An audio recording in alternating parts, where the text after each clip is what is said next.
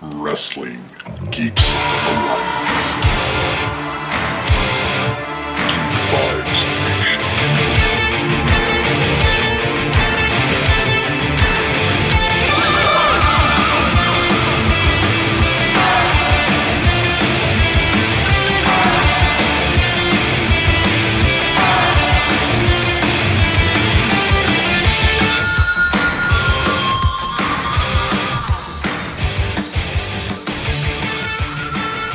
Hey, everyone out there in the wonderful nations of Geek Vibes, if you will. This is your pal Dane Alves with another enticing episode of Wrestling Geeks Alliance, a weekly show for new listeners that me and my co-host Christopher do, where we break down the latest and greatest in professional wrestling news. And on Thursdays when we record, we usually go over the Wednesday Night War results, if you will, the AEW Dynamite show and the NXT show. And both of them had semi-pay-per-view, so Fyter Fest versus the Great American Bash. And we'll go over the rating stuff, and then Saturday we'll do some WWE news-related stuff and SmackDown and Raw. So definitely check that show out. We got 2 shows already out on pretty much every any audio downloadable format you can find. We just did almost a 3-hour episode going over all the shows for like the week and a half beforehand, before that. And then also I did a show where I was talking about some of the, I would say darker things going on in WWE with COVID and the speaking out movement and whatnot. So definitely check those out. But while I'm rambling, I'm hoping that my co-host did not fall asleep. So let me introduce him and find out if he did or did not. Hey, Christopher Brother Ray Patton, how you doing, sir? Doing wonderful, man. Got off work, played some guitar, taking a sip of this beer I got, the Steve Weiser, and excited to talk about wrestling. How was your week, bud? You know, not too bad. It's been a little bit busy at work, but we're doing our thing, and you know, I can't complain. There's been wrestling on to entertain my worried mind, Chris.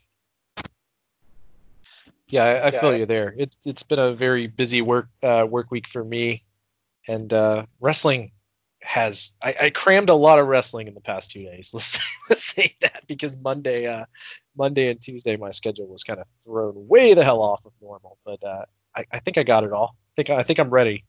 Maybe. Are you ready like SpongeBob's ready? More like DX is ready, I guess, because it's a wrestling podcast. That's, you know, yeah, God. Why didn't I say that? All right, well, there's 2 birthdays I want to say a big happy birthday to. One of them is the Funker, Terry Funk. He was born on June 30th, 2 days ago, from when we recorded this at least. And he is now 76 years old and probably has a wrestling match next fucking week. Chris, this is one of your favorites. I love Terry Funk. Did you have any words of encouragement towards Terry going into his 76th year on Earth? No, just a happy birthday to Terry Funk. Obviously, as we've talked about on this podcast many a times, one of my absolute favorites, probably my number one. I rotate him and Dusty in and out. But yeah, I absolutely love Terry Funk. Great dude. The couple times I've met him, he was always super polite and nice to me. He went through a really rough past year, obviously losing his wife past year and a half. So hope he's doing well, and hopefully one day we'll get Terry on the podcast. That'd be fucking incredible. Yeah, it would be a lot better than both of our poor impressions of him. But actually, we do. I think we both do it. Anyways, and also the Hitman. He just turned 63 today, and you know, Bret Hart, great Canadian wrestler. He not mad at Vince McMahon and Shawn Michaels at all. Fuck Eric Bischoff. Anyways, no, I'm just kidding. But yeah, Bret Hart, big fan of both these guys. Huge contribution to wrestling in general from both of them. And yeah, just wanted to say happy birthday. Do you have anything to say about Mr. Bret the Hitman Hart? Oh, I mean, happy birthday, Bret. I hope that you're in a really good mood, maybe not watching wrestling right now. Oh, that's funny. He's an AEW fan, I think, which is good. It is good. I mean, they brought him in and treated him like a big deal and had him present the title and didn't just have him as an afterthought on a show. So that probably goes a long way with Brett. Absolutely, and you know how he is about respect. He wants to be treated like Tony Soprano, but I love Bret Hart, and a lot of great matches. If somehow you are listening and you've missed out on Bret Hart or Terry Funk, use the network correctly, for Christ's sakes. I hope that that's not the case. It's like saying I've hoped that you've heard of the Ramones, but who knows? I'm getting older and I'm cranky and I'm scared. Old man yells at cloud. Damn you! So what were you gonna say? I'm sorry. I was gonna say, before we get too deep in the news, I do have. I don't know if this was on your docket, but I do have a sad passing that I would like to pay some respects to. Oh no, go for it, man. Killer Tim Brooks passed away. He's more probably known here in the South, but he works huge promo with or kind of a big deal with Larry Zbyszko, and the storyline most people would remember later on with Andre the Giant and Ted DiBiase, with Andre selling the belt to Ted. That actually is something that him and Larry Zbyszko did after he won the belt from Paul Orndorff. It was the NWA National Heavyweight Championship. Kind of a huge deal. He wrestled all over the place. He was known as Buster Brody, Bruiser Brody's kayfabe brother, as a tag team partner. He worked with him in the final All Japan match in what was basically Bruiser refusing to lose and became a shoot, and was one of the only people that Bruiser actually trusted to help get him out of there in a way that made sense, because he was headed to New Japan, and we should actually do a show at some point on that entire feud. But trained a lot of people as well. I think he trained the most notable one of recent years would be Keith Lee. So obviously a huge loss, especially big here if you had Georgia Championship Wrestling on ESPN growing up. Just wanted to take a little bit of time and just give our respects to him. He was trained by Dick Murdoch and Iron Sheik, and retired in 1997, but wrestled from 69 to 97. So unfortunately passed away of cancer. He'd been in hospice since, I guess, the beginning of June. So very unfortunate passing. Well known in world-class championship wrestling, WCCW, GCW, obviously, and also known for his work in Pacific Northwest with what basically led to Roddy Piper's face turn. So all of those storylines I would highly recommend. But yeah, it's just a very sad passing, and I just wanted to give him a quick shout out and maybe a 10-second pause. Do you have anything you want to say about Mr. Tim Brooks? No, I mean, I wish I knew more about him, but I liked your breakdown of him. And, it's always sad whenever we lose a wrestler. But yeah, definitely. Let's give him a 10-second salute.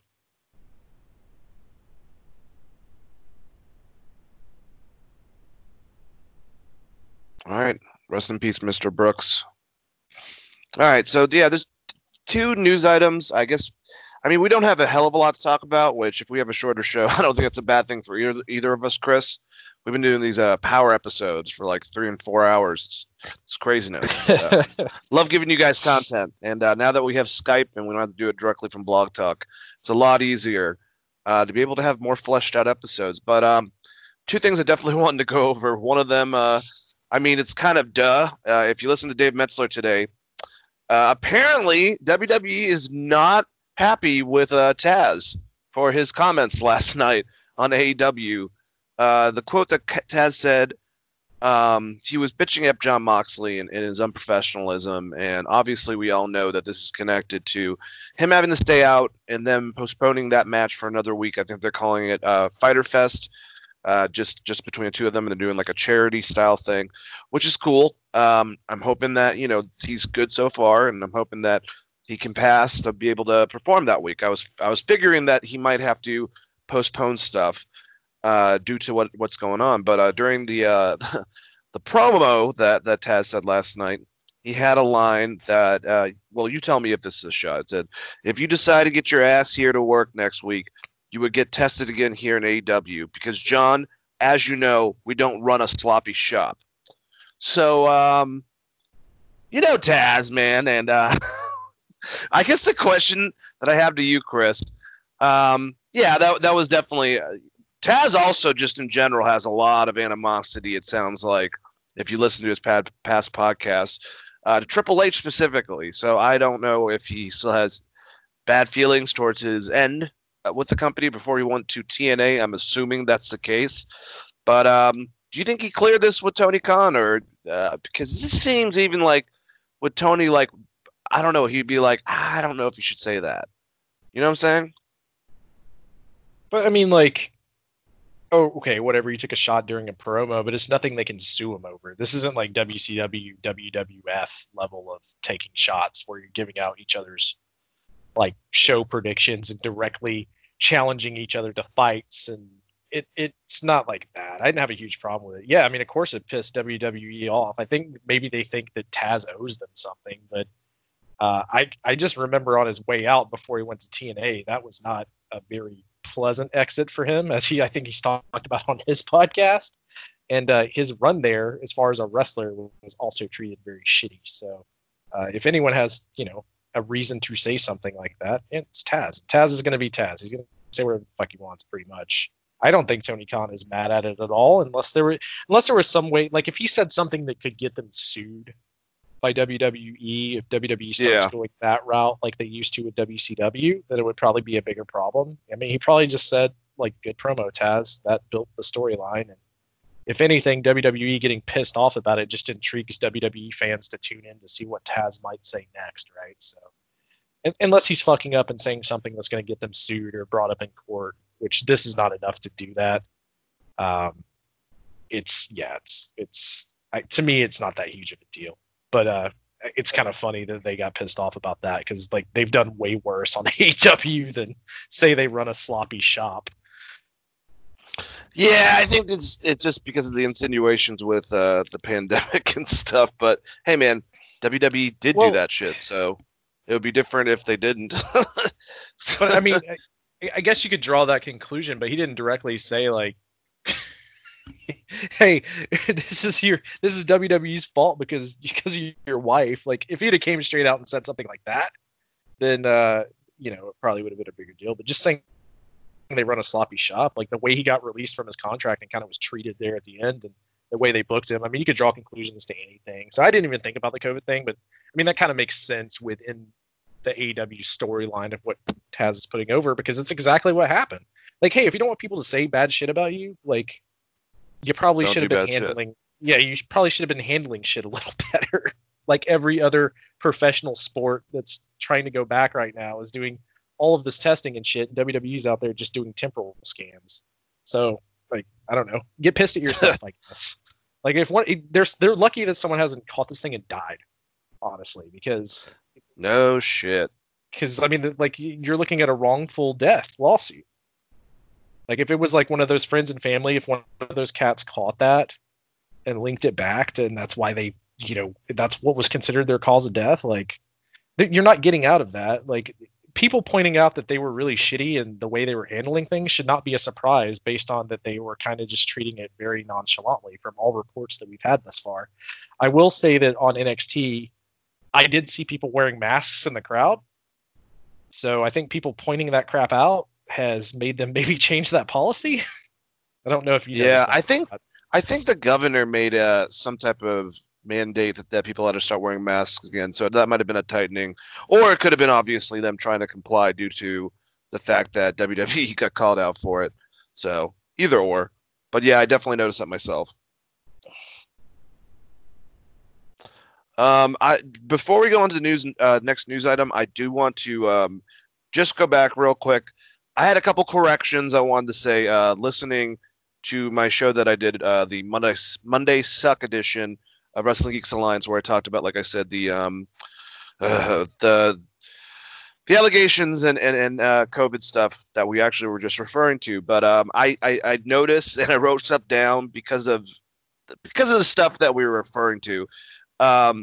the British outlet that I actually meant was What Culture. I did not mean to say Sami Callihan earlier in the show. He has nothing to do and has no allegations whatsoever. It was actually Sammy Guevara. I never talked about the Michael Elgin stuff. I apologize about that, but you guys can go online and find out about it. I alluded that at the beginning of the episode. So I did not mean Scott D'Amore the second time I was talking about NWA. That he's involved with Impact. I meant Dave Lagana. And Jimmy Havoc has allegations. He doesn't have charges. So I just wanted to be professional. That episode was kind of a pain in the ass to try to get through with everything. I listened it back to make sure it came out good. I noticed some stuff that I needed to correct, so I wanted to do that on air. So, yeah. Anyways. Oh, the other news item. We had a guest, Chris, in the audience, reported basically a couple hours ago. There was a dude with a mullet chilling, hanging out, MLW wrestler from what we know. Maybe he's already out of his contract. I don't know. I have no idea. Brian Pillman Jr. was seen in the audience hanging out at AEW Dynamite's Fyter Fest Night 1. So that's pretty interesting. There is another picture that we have of him backstage in tights in his normal wrestling outfit, hanging out with Chris Jericho. I think that they filmed everything. I think the first episode was live, and I'm pretty sure the second episode was recorded. So I'm assuming there might be, I don't know, there might be a spoiled plan of premiering Brian Pillman.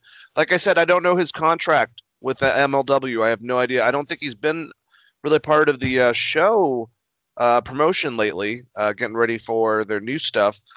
So who knows? I don't, like I said, I don't know how that works, but either way, if he does join the roster, I think he'll be a great contribution. He has shown his potential of not just being, and I mean, it sucks, but every single wrestler that's second generation, third generation has to deal with this. Charlotte still deals with this to this day, is being just the child of Brian Pillman. He showed great growth on the mic. He did, his dad's crazy persona. Then he did more of a laid-back baby face when he was a part of the Heart Foundation. And his skills in the rings got really good. I had a chance to meet him at a show. It was a barroom match, and he was hanging out with MJF and Darby Allin and Priscilla Kelly. I didn't try to get too involved. I said hey and told him I was a fan and everything. But, seemed really nice. All of them are incredibly shorter than you would think in real life. I think that's the opposite of what people used to say about wrestlers in the 80s. But either way, Chris, what do you think about Brian Pillman Jr. joining, up with friends of his around the same age, like your Jungle Boys and your MJFs and your Darby Allins, and when he's done, Sammy Guevara's? Like, it seems like it's a pretty good person to throw in that mix. Yeah, I just wish I had a little bit more information about his actual contracts, because we just also recently saw this with Tom Lawler showing up on a New Japan show. So I'm wondering if maybe MLW has laxed their rules because of booking restrictions or something weird of that nature, and maybe that's why we're seeing this. But if he's free contract and he's just going to be in AEW, that's awesome. I think the leak might actually help AEW, just the thought of Brian Pillman Jr. maybe being a new member the picture is with him and Jericho, like him possibly doing something with Jericho, or all that stuff is very intriguing, right? And I thought he was pretty great in MLW. Obviously, I haven't seen as much of him as some other wrestlers from MLW, but what I have seen, I've liked a lot, and AEW's done a really good job of building young stars, in my opinion, like Darby Allin and Sammy Guevara, and this could just be the next name that they add. I just wish I knew more about what the hell is going on in MLW, because I thought that he was signed, but maybe I'm wrong on that.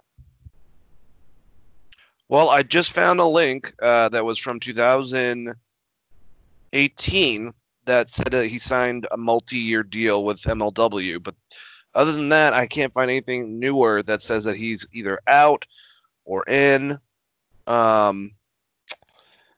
I don't know. There was another article where he's talking about how MLW and AEW are benefiting from each other. They have done trades, but usually in the past, like MJF worked both shows for a while, but then he obviously left and he came straight over to AEW. And they've had a couple other people, but I don't know. I don't know. Maybe if this is related to the pandemic with MLW, and he asked, and they said Wade Keller just allowed it.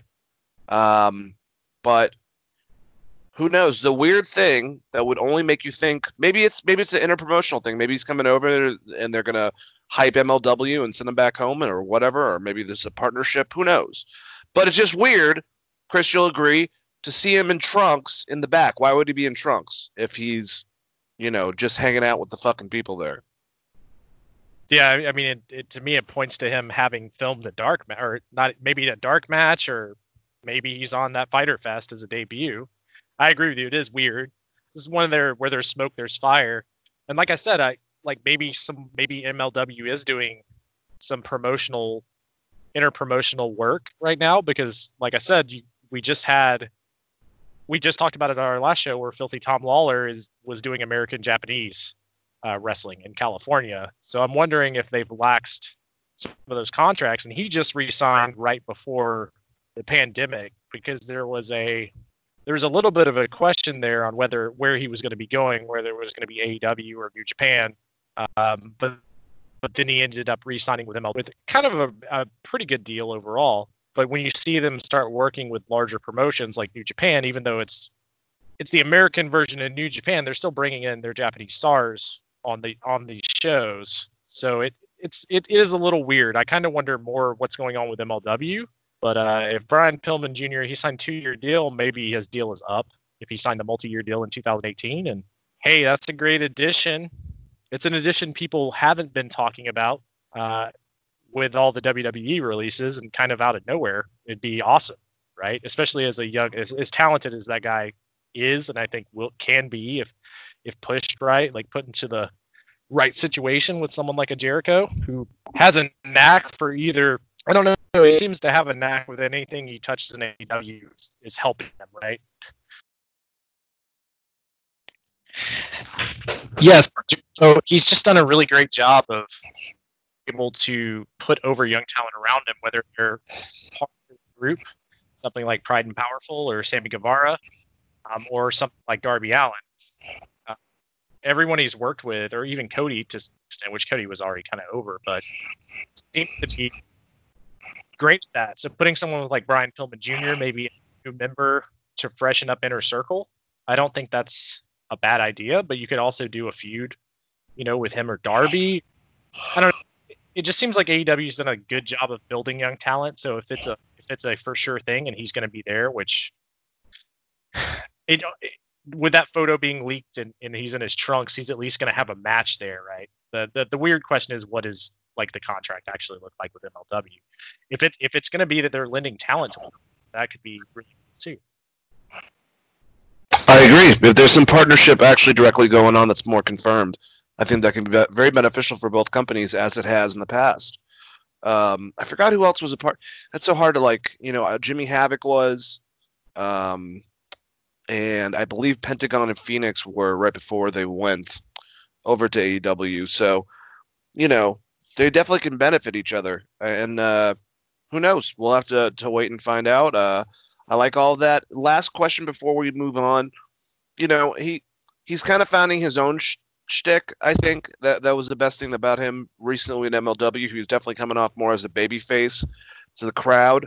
But before, he was doing a really good job with his dad's, old persona of the loose cannon and kind of highlighting that. Which version of Brian Pillman Jr. would you like to see? Should he stay away from, his father's alter ego, basically? I'm going to say he should stay away from it initially, just because they already have a loose cannon, a very Brian Pillman-esque character in Jon Moxley. So you don't want to tread the same character. And to some extent, Darby Allin with his just complete fuck all attitude. So him coming in and then someone making him turn that extra level on, to kind of make him have that breaking moment and then going more into that. I think I like that a little better than just him straight doing the Brian Pillman thing. And like you said, I think the more recent work in MLW kind of showed that he can flesh out different characters and doesn't have to like be part of a shadow. And I think you drew a good juxtaposition with when Charlotte was first in NXT, and a lot of the gimmick was that, you know, she was Ric Flair's kid. Like, it took a while for her to get out of that shadow, and a lot of it was just having good matches and shit. But also eliminating certain things from her character and changing it quite a bit. Absolutely. But yeah, it'll be interesting to find out what is in store for Mr. Pillman, and I've just enjoyed his story itself.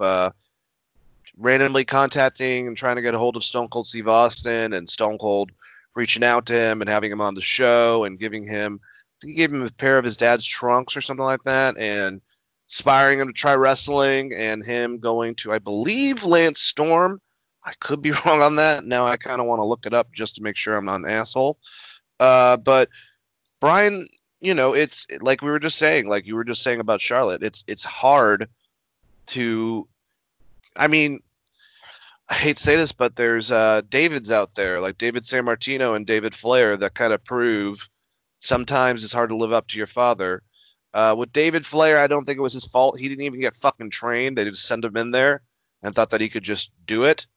I don't know enough about David Sammartino, but I've heard people talk about him. It's just, yeah, if your dad is a huge figure like that, it's very hard to, you know, get taken seriously sometimes. And he was trained by Lance Storm. I was right. Yeah, so I mean, he definitely knows what the fuck he's doing. Yeah, right?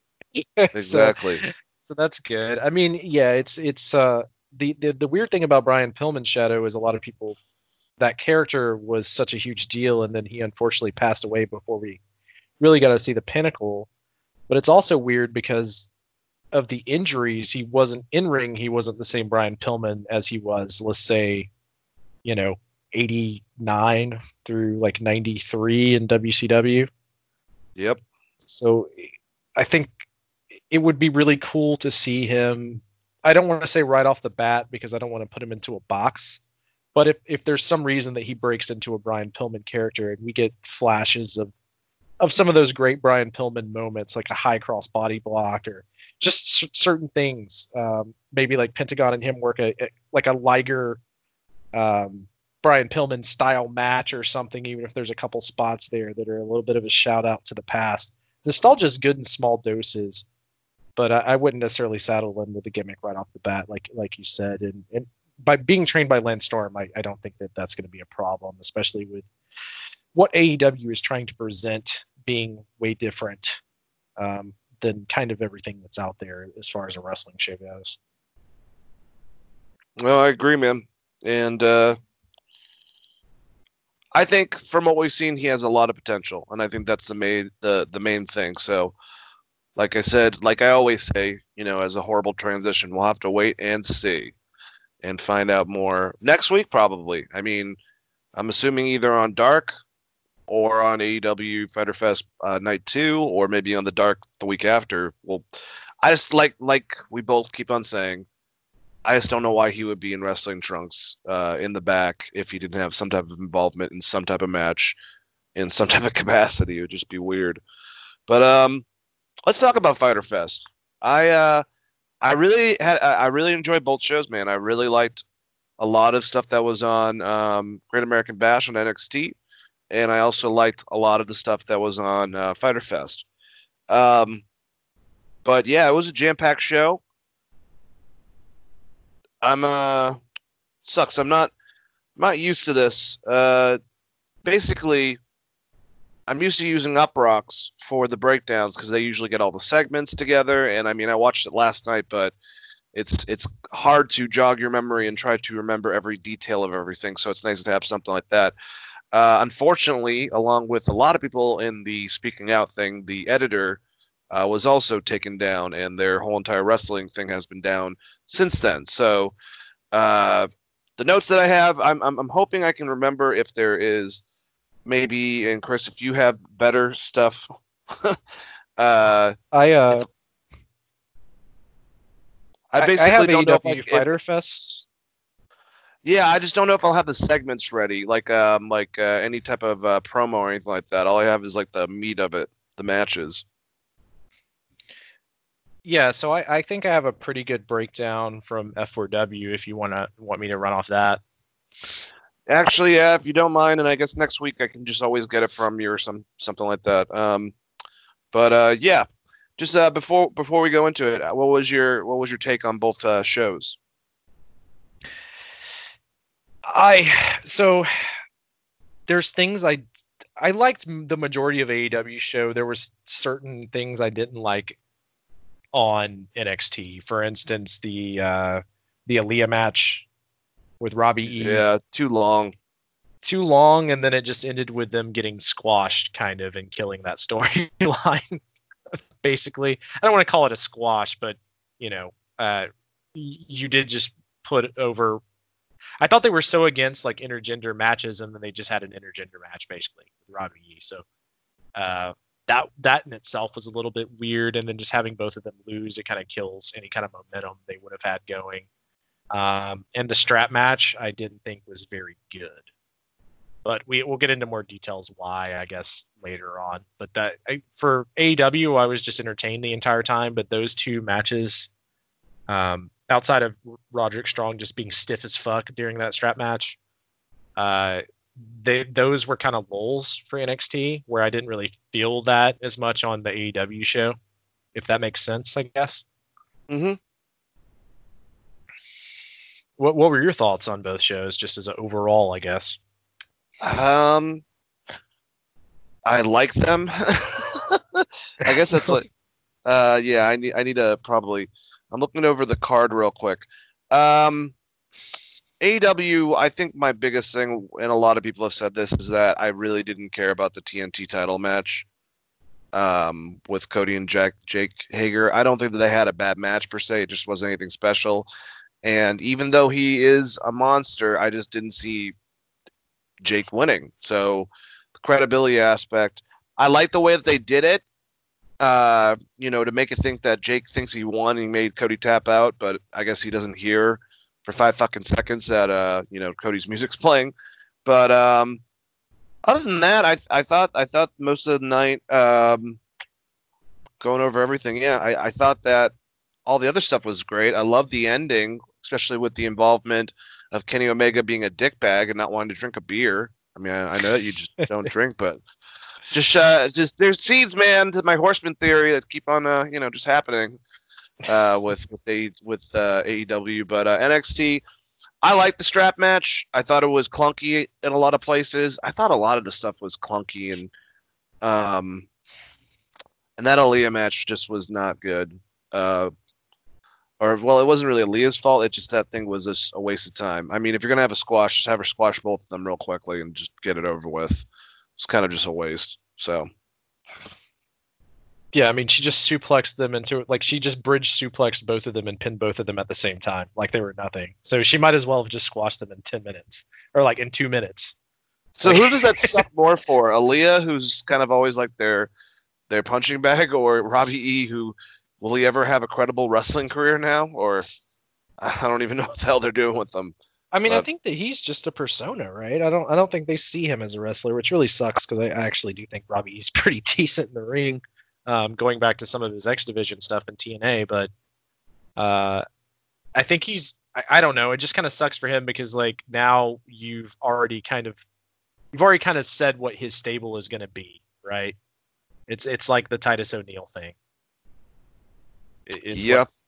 What I gathered from that, where you could have done something really entertaining to a guy I think that's like played his character really well and has been entertaining as a manager, but it just seems like they're like, no, we don't really need, like, this can just be an afterthought on our show, which sucks. I would have actually liked the storyline, even if it was briefly, of them somehow winning and getting that recruitment, even if it was just for a few weeks, just because it would have gave them a rub, and you could have at least done something interesting with Aaliyah and him, other than just like corny kind of backstage pop-up segments. Yeah, I think it wasted all 3 of their time. I mean, I know that technically Rhea Ripley looks like a badass for being able to do what she did, doing the her badass submission to both of them, making them tap out. But I don't know. It's like, well, what the fuck are you doing with Rhea Ripley? Was actually like my first question. Like, why was I love the 4-way dance. Actually, that was one of my favorite things. I thought those ladies did awesome. But it's like, why isn't Rhea Ripley in this fucking match? And why is Bianca Belair on it main event? Just to fucking like, I don't know. WWE just baffles me sometimes. Their 2 best female prospects from NXT last year were completely underutilized, in my opinion, so far. Yeah, and I mean, this wasn't a strong win for Rhea because Aaliyah's never beat anyone, and Robbie E came out looking like Mark Marrow, and then it took her 10 minutes to beat them. If the idea was that she needed to look strong, she should have just beat them in 2 minutes. That's what I'm saying, man. So it's just bad booking all around and kind of a waste of Rhea. You could have just put her in a match against maybe a young prospect and built someone and still had a good match and a good showing and made her look strong with a win. Yeah, dude, I don't know what they were thinking with that whole entire rationale. But we'll get to NXT. I definitely want to say before we go over AEW that before he left, it was really good to have Chris Jericho back on the booth.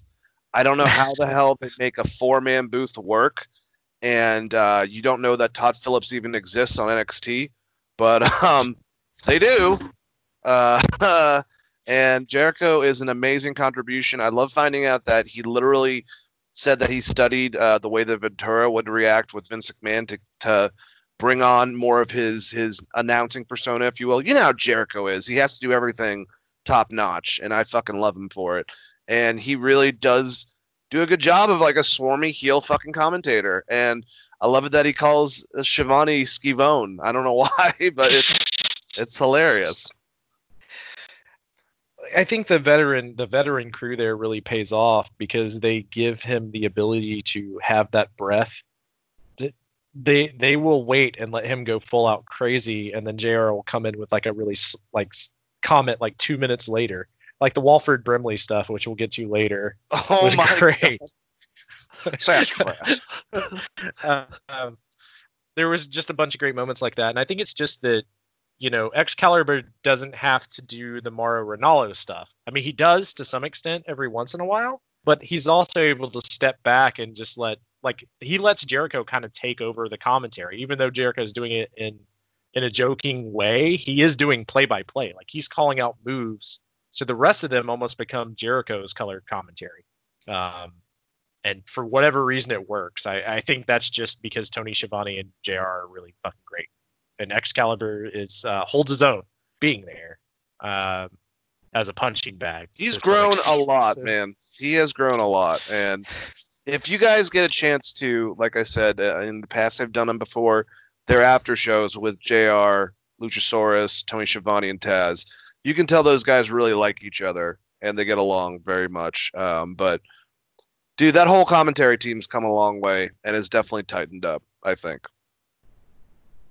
Yeah, and Jericho is just great, and we just always want him on commentary. So when he retires, I guess he'll never retire. His outfit, he's like Ric Flair.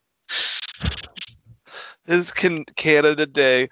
I got my boss into AEW, which is awesome because he hasn't really watched wrestling in a very long time. But I talked about it so much, and his brother-in-law talked about it so much that he checked it out, and he's texting me back and forth. And he goes, "Is Chris Jericho Canadian? Like, why the hell is?" And I was like, "Yeah, he's Canadian. He was born in New York, but he's technically from fucking Canada, from Winnipeg." So, but yeah, so great, man. I don't know. He's just over the top, and that whole part where he gets pissed off about Orange Cassidy was awesome because the way they did it with Orange Cassidy no selling it the whole entire time, and it just collectively over a period of time getting more and more gradually pissed off with Chris Jericho until he fucking flipped out. And, even after throwing water in his face, Orange Cassidy's like, whatever. And he just goes in the back, and Jericho's just freaking the fuck out like he's Katherine Heigl on the set of Knocked Up or some shit. Let's get into the show. Right off the bat, we had Private Party versus, well, actually, right off the bat, the show opened with Jericho joining the commentary desk. We get MJF and Wardlow. They come out and they cut a promo on Jungle Boy and Luchasaurus. MJF said he thought he and Wardlow had dispatched the Jungle Boy and his dinosaur once and for all. And he ripped on Jungle Boy for going through his daddy's money and said Luchasaurus was greener than his tongue. So he shot on Luchasaurus's wrestling skills and took a direct shot at Jungle Jack Perry. And then he said he understood why this match was made, even though him and Wardlow had already beaten Jungle Boy and Luchasaurus. He said it's because they're in a ratings war and you can't win without MJF on the front lines. So once again, great promo by MJF. What were your thoughts? Dude, I love MJF and his attitude's great, man. I mean, obviously, I'm assuming he worked out because the way that Jack Perry and Luchasaurus didn't even wait for their pyro, obviously that was worked out. You don't mention someone's dead dad. I don't know. Maybe fucking MJF's that fucked up. I have no idea. I don't think so. I've seen him hang around all these people. He seems pretty normal in real life. Hate to break that to you. Just don't find me in MJF and beat me up for saying that. I saw you on an episode of Rosie O'Donnell singing, so I don't think you got much on me, man. But yeah, and I love his comments with Luchasaurus. I like the whole entire thing. The ratings war comments. Like, I think it was Brian Alvarez. Like, you guys aren't in a fucking ratings war. It's like comparing this with the WCW WWE Monday Night War. That was like, I don't know, like close to 4 million between shows sometimes. Of the amount of viewers between both shows at the same time. And this is a little bit different. We'll talk about the ratings, but still, I mean, they mentioned it, I guess. But it's fucking MJF, man. Yeah, MJF has been kind of on fire with his promos, and he's just playing that heel all the time. So I'm sure he didn't mean anything. He wasn't bullying poor Jungle Jack Perry. I'm sure the Jungle Jack knew that this was going to be said. I mean, I think more of the shot was calling Luchasaurus greener than shit, honestly. But let's get into the actual match. Jungle Boy and MJF started off. Jungle Boy hit some strikes. He tried for a Hurricane Rana off the apron, but Wardlow caught him, and MJF and Wardlow took control of the match. They traded quick tags, just beating the shit out of Jungle Boy. Jungle Boy finally made a hot tag to Luchasaurus, who ran wild with tail whips and a variety of kicks. Wardlow and MJF traded powerful strikes. Luchasaurus hit a Death Valley driver into a double down, which was a fucking awesome spot. MJF and Jungle Boy both got tags. Jungle Boy hit 3 dives on MJF. This is kind of a big spot, the spot in the match, I guess. And then he went for a springboard attack, but Wardlow just tossed him over the fucking barricade, which looked awesome. Luchasaurus hit Wardlow with a dive, and Jungle Boy and Luchasaurus hit a tandem cutter on Wardlow. Jungle Boy hit Wardlow with a poison Rana, which was also pretty cool, just seeing Wardlow go over so easy for that. That guy is going to be fucking great. Then Marco Stunt kind of got involved in the match. Basically, he basically took the referee into the corner, and he got kind of that spot. And then Luchasaurus hit a power bomb on MJF. That didn't really, that didn't finish him off. MJF hit Luchasaurus with a thrust kick. Everyone's down. Jungle Boy hit a destroyer off the back of Luchasaurus onto Wardlow. Wardlow tossed Stunt off the stage onto Jungle Boy onto the floor, and then hit a swanton bomb on Luchasaurus for a 2 count. Seeing Wardlow do a swanton bomb in itself is very impressive. Basically, the finish was MJF accidentally hit Wardlow with his Dynamite Diamond Ring, which we've seen. So they're selling the Wardlow turn, the Diesel Shawn. I think that's where they're going with this, is a Diesel Shawn type gimmick, which could be great if they bring in maybe EC3 as another bodyguard. I don't know if they'll do this, but that might be something they could do if they wanted to just replay that storyline. But Wardlow, he avoided one of the accidental punches, but then MJF got his arm kicked into Wardlow's face. Luchasaurus just started kicking the shit out of him and then hit Wardlow with a standing moonsault for the win. And then a commercial aired for the AEW Dynamite Puppy Battle Royal, which is airing next week after Fyter Fest, which I'm completely stoked for because I love puppies. Unlike not in the same way as Jerry the King Lawler. Well, I mean, not to the same extent as Jerry the King Lawler, where it's weird. What were your thoughts of the match? I love you burying yourself with the puppy comment. Yeah, he's referring Jerry Lawler. We could say this. He was referring to boobies, and he was creepy about it. But you know, we were all young teenagers then, so whatever. Anyways, but yeah, the Puppy Bowl or whatever the hell it is, it's puppies, so cool. I think that's some charity thing that Tony's doing. I'm pretty sure he's doing a million charity things. So seems like a very, very cool, nice guy. The match, though, I thought was awesome. I thought it was a good opener.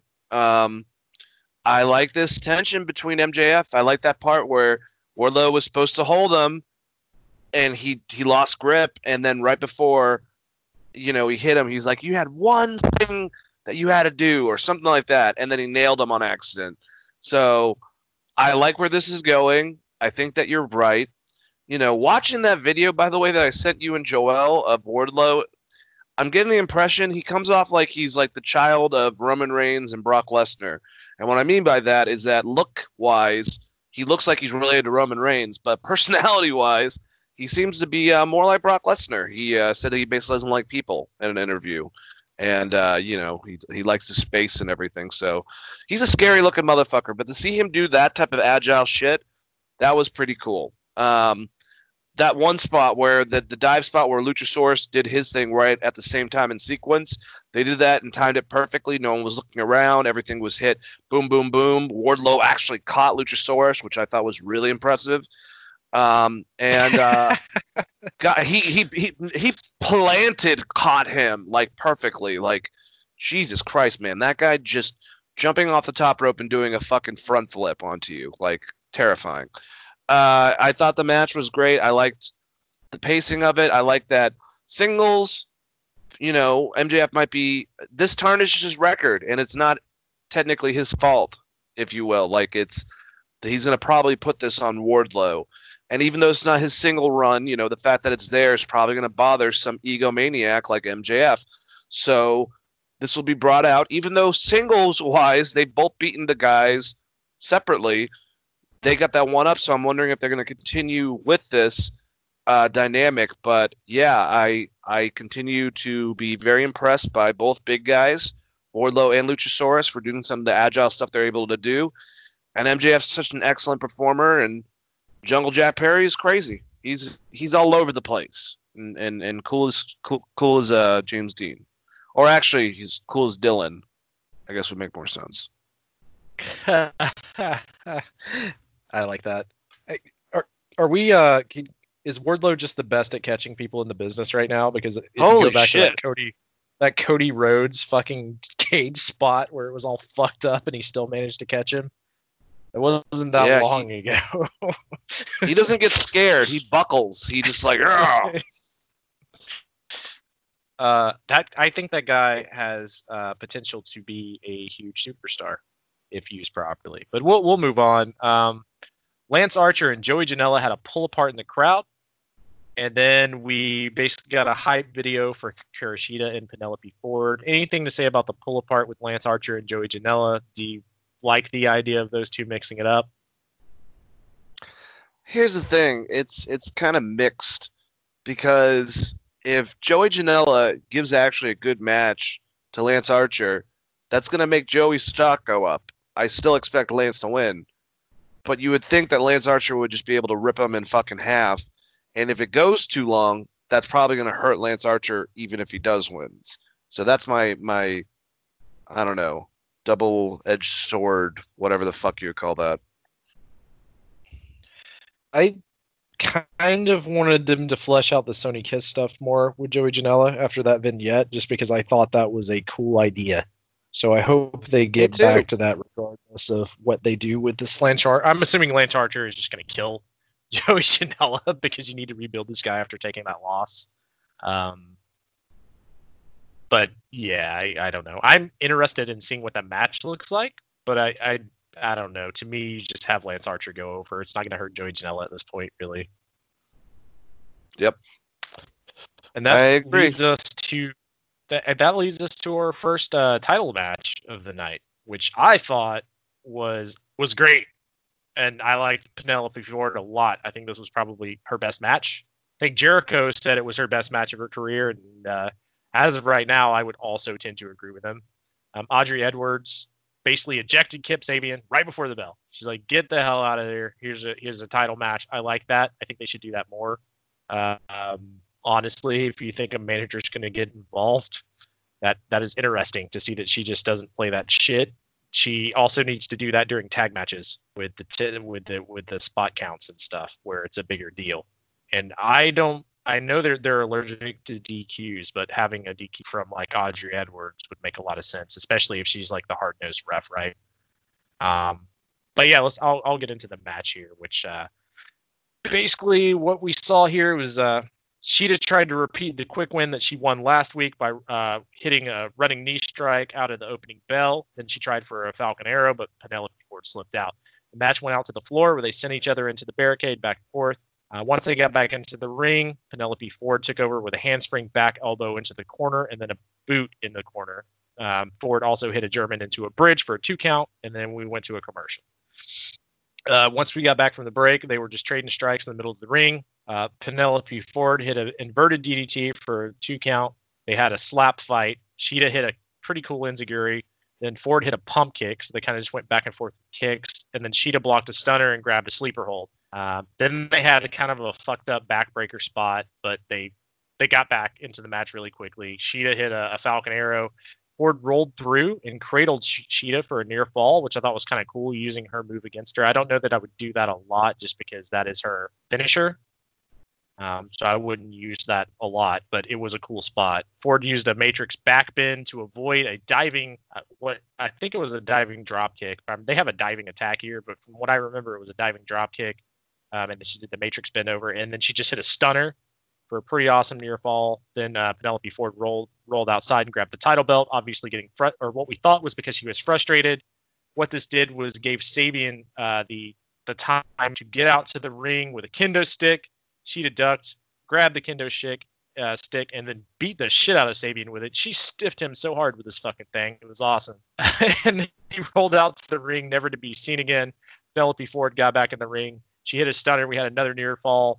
Then basically Shida got up, hit a Falcon Arrow. I don't know if this is a time thing because it seemed a little weird. Penelope Ford kicked out, and then Shida hit 2 running knee strikes for the win, basically Kinshasha's almost, and that was the match, which I thought was awesome. What did you think, Dane? There are parts of Kip Sabian's memory still somewhere in that fucking arena from when Shida knocked him in the head with that thing. Holy hell. I thought this match was fucking awesome. This might have been my favorite match on AEW. I have to kind of think about it going forward. But yeah, I think this might have been my favorite. And I was actually talking about that with my boss because, you know, the last time he watched wrestling was like I was talking about the Attitude Era. The women portrayal in the Attitude Era is very different than now. And we were just talking about how crazy it is seeing wrestling, you know, from that type of side of it. I don't know, man. It was a damn good match. I loved all the sequences that they did. The one that you were talking about where she did the stunner after doing a backbend. You know, someone, I forgot who it was, but compared her. Once again, I completely see this comparison of Trish Stratus, of how, like, you know, agile, and you can tell she used to be a gymnast, and she's a badass, man. She's a future champion for sure, and Hikaru Shida keeps on coming back at being such a consistent just force. I mean, her aggression, she's believable. It's great having, if you think about it, you know, now that just popped in my head, I wish that Kairi Sane had the freaking SmackDown title, because like a lot of the female champions right now are Japanese, and that's fucking great because they're all badasses, you know. Their style of wrestling is very aggressive, and having someone like Hikaru Shida, she just proves every single time that she's believable as that champion, and I thought her and Penelope had a great match. Yeah, I can't agree with you more. I can see the comparisons to Trish Stratus a little bit. I love Penelope Ford's theme music, and yeah, I don't know. She's grown on me, and I want to see the break off between her and Kip Sabian, even though I know they're together in real life. But you have to assume eventually that's going to happen in storyline. and could be great. I do see her as a future champion as well. I feel like the more and more time she gets in the ring, specifically away from Chris Statlander, who apparently she just doesn't work well with, will be good for her. It's going to be interesting to see what they do with that title picture now, because I guess the number one contender would be Nyla Rose or Statlander at this point. Do you know, Dean, right offhand? Well, it's not going to be Statlander because she is out for about 6 months with, I forgot what she tore, but she's out for like a half a year. So I don't know. I have no idea, man. Britt Baker, obviously, she's going to be back in like a couple more weeks, but she's going right into a program, obviously, with Big Swole. So you would think, I guess they can do Nyla Rose again, but who's another female heel that they can utilize? Obviously, they can't utilize Ospreay's wife. Well, I can't think of her name right now for the life of me because she's over in the UK, which is why we haven't seen her. Why can't I think of the lady's name? It doesn't matter. I'll try to look it up because now I feel bad for forget. But yeah, that's all I got. Would it be a good time to bring back Rio if possible? Well, the only problem with Rio is that do you want to do babyface versus babyface? Yeah, I think it could work, right? It could. No. Oh, and Bea Priestley is who I was thinking of. Oh, yeah. She just recently lost the Stardom title. I was actually looking up. I was like, it's kind of weird that in Japan, their biggest, well, not recently. She lost it like last year. But I was going to say it was kind of weird that in Japan, they have like American champions. And then in America, it seems like we have Japanese champions right now.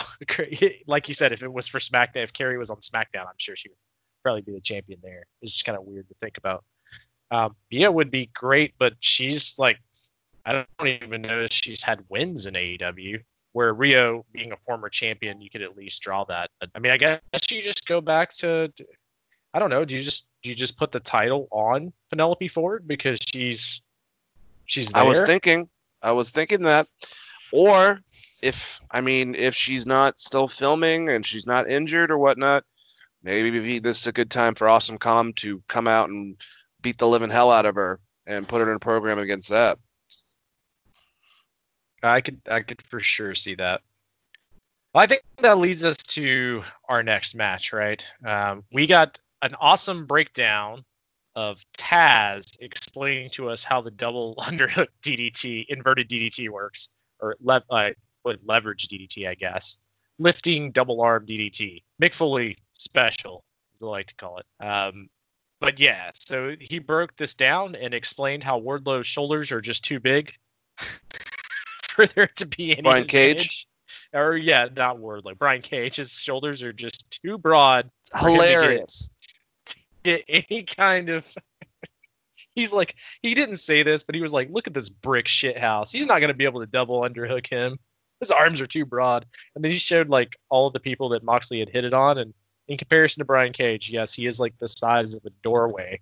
So it does make sense, but it was a really funny breakdown.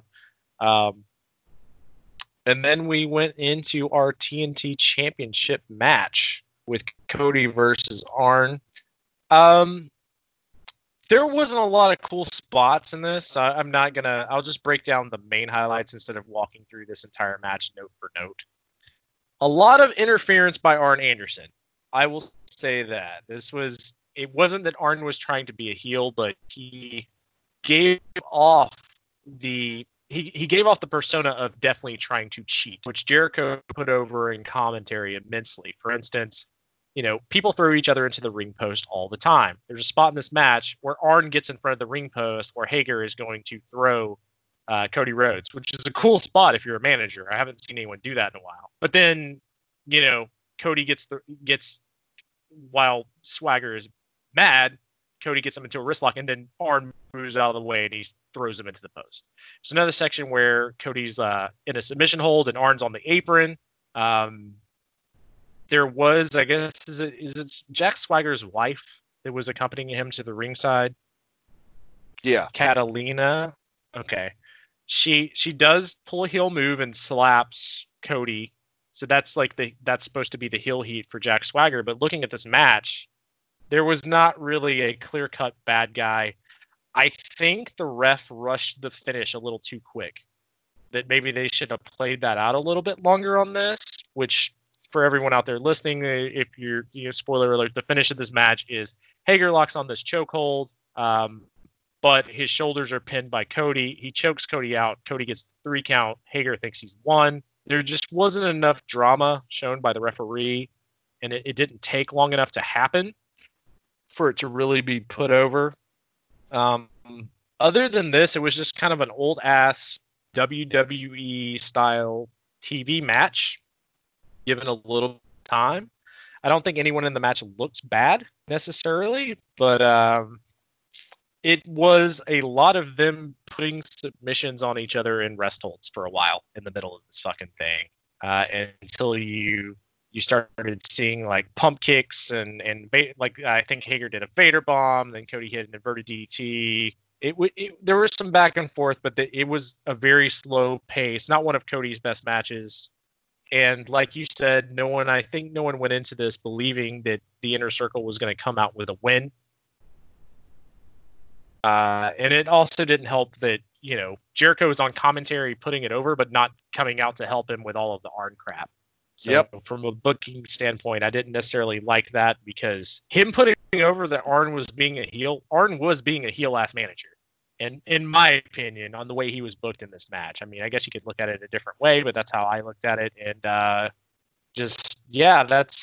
that pretty much sums up the match. And it plays into kind of your theory of a possible 4 horseman group or a Cody heel, right? I think there's multiple ways they can go with this, but I think Cody has bitten off more than he can chew.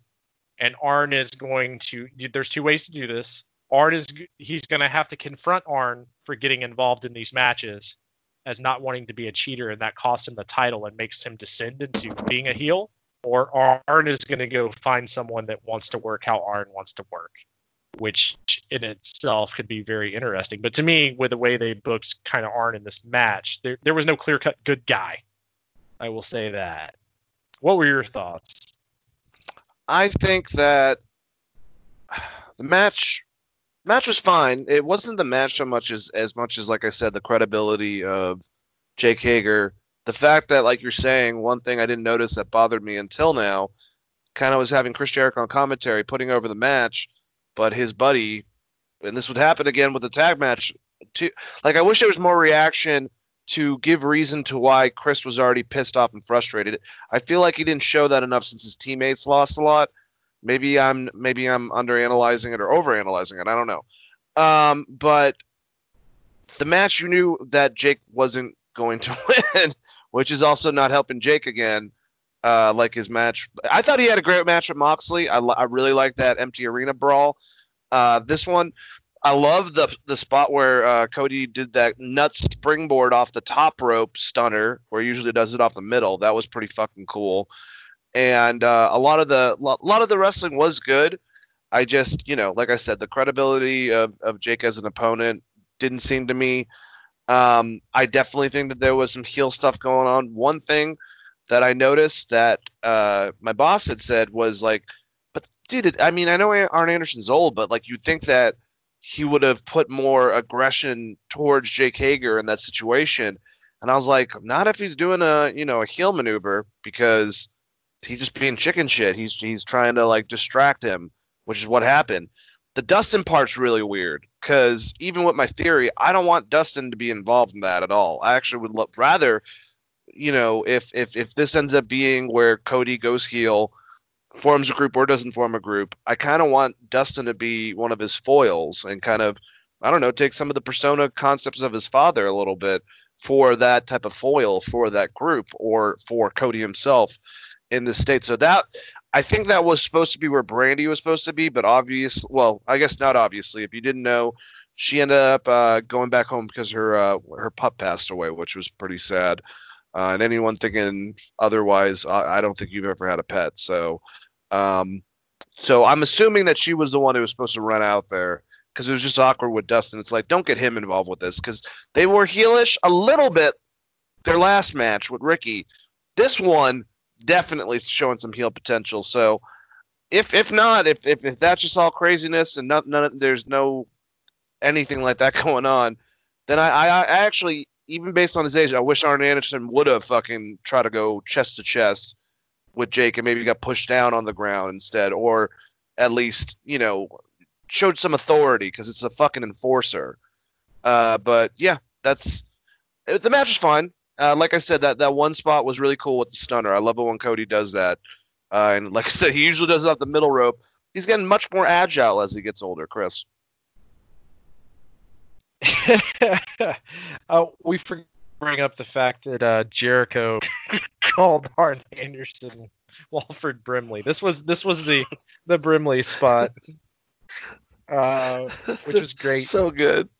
I think that he popped so hard for his joke that he didn't spend enough time explaining why he couldn't help Hager. I think that it could have been easily explained that he was so fixated on the fact that Orange Cassidy just existed near him that he could not help his friend. Because when Dustin came out on the ramp, Jericho's like 5 feet away from him, right? Yeah. And he hates Dustin Rhodes. I just hope this isn't a build-up to Inner Circle and the brothers again in some form or fashion. Because I'm kind of done with that storyline. But I don't know. It was fine. There was a lot of shades of gray.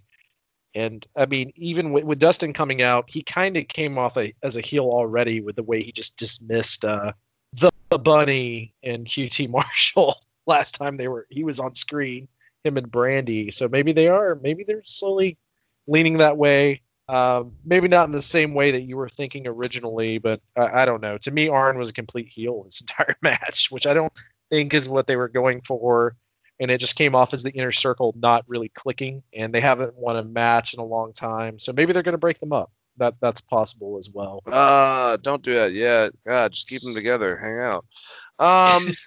Yeah, I love the Wilford Brimley line, dude. That made me laugh my ass off, especially after like a little time has gone by, Chris, and all of a sudden JR goes, "Did you just say he looks like Wilford Brimley?" Oh, I was crying. Oh my God. Fucking Mike Ditka meets Wilford Brimley, the enforcer on Anderson.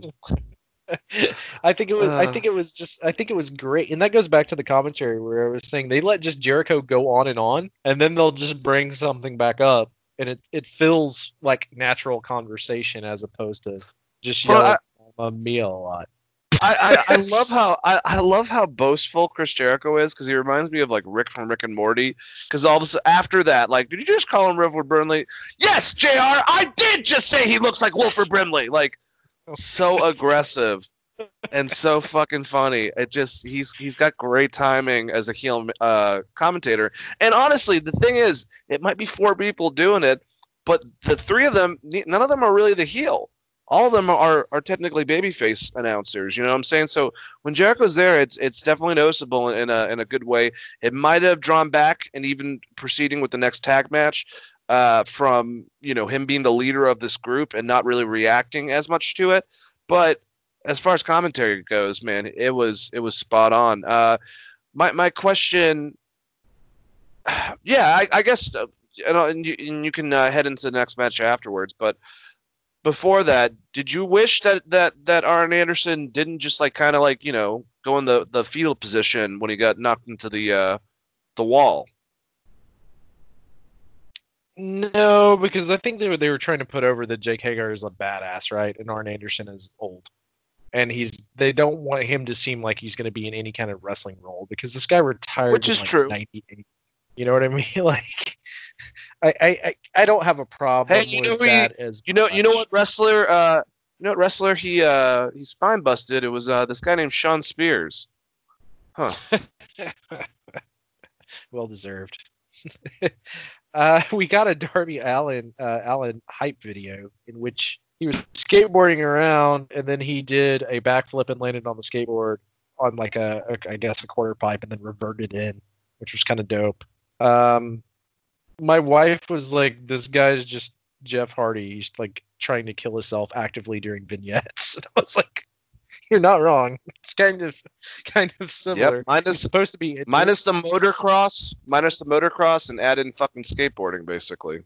Yeah, so it's they're playing up the idea that they won't let him return to wrestling.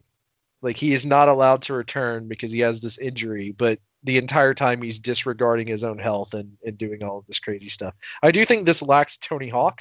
I need them to bring back Tony Hawk again. But outside of that, I thought it was a cool video package. What did you think about the video package itself? Darby Allin's a fucking maniac.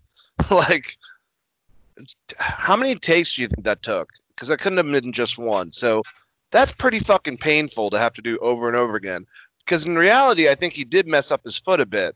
So, and that's why he's been taking some time off to let it heal.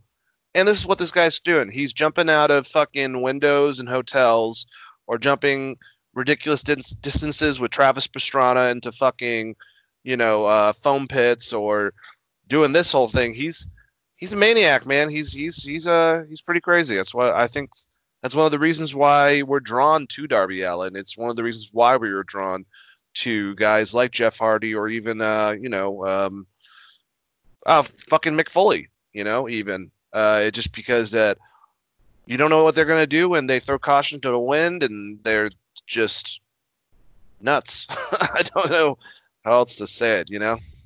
Craziness. I wonder if they did a little bit of camera trickery during this, so that this poor guy didn't have to do like fucking back bumps onto a quarter pipe all day. I'm not gonna say that he didn't do it, but yeah, I don't know. It seems like a very hard trick to do, and it probably did take multiple takes. So he probably bailed a lot for what he pulled off there. So I agree with you.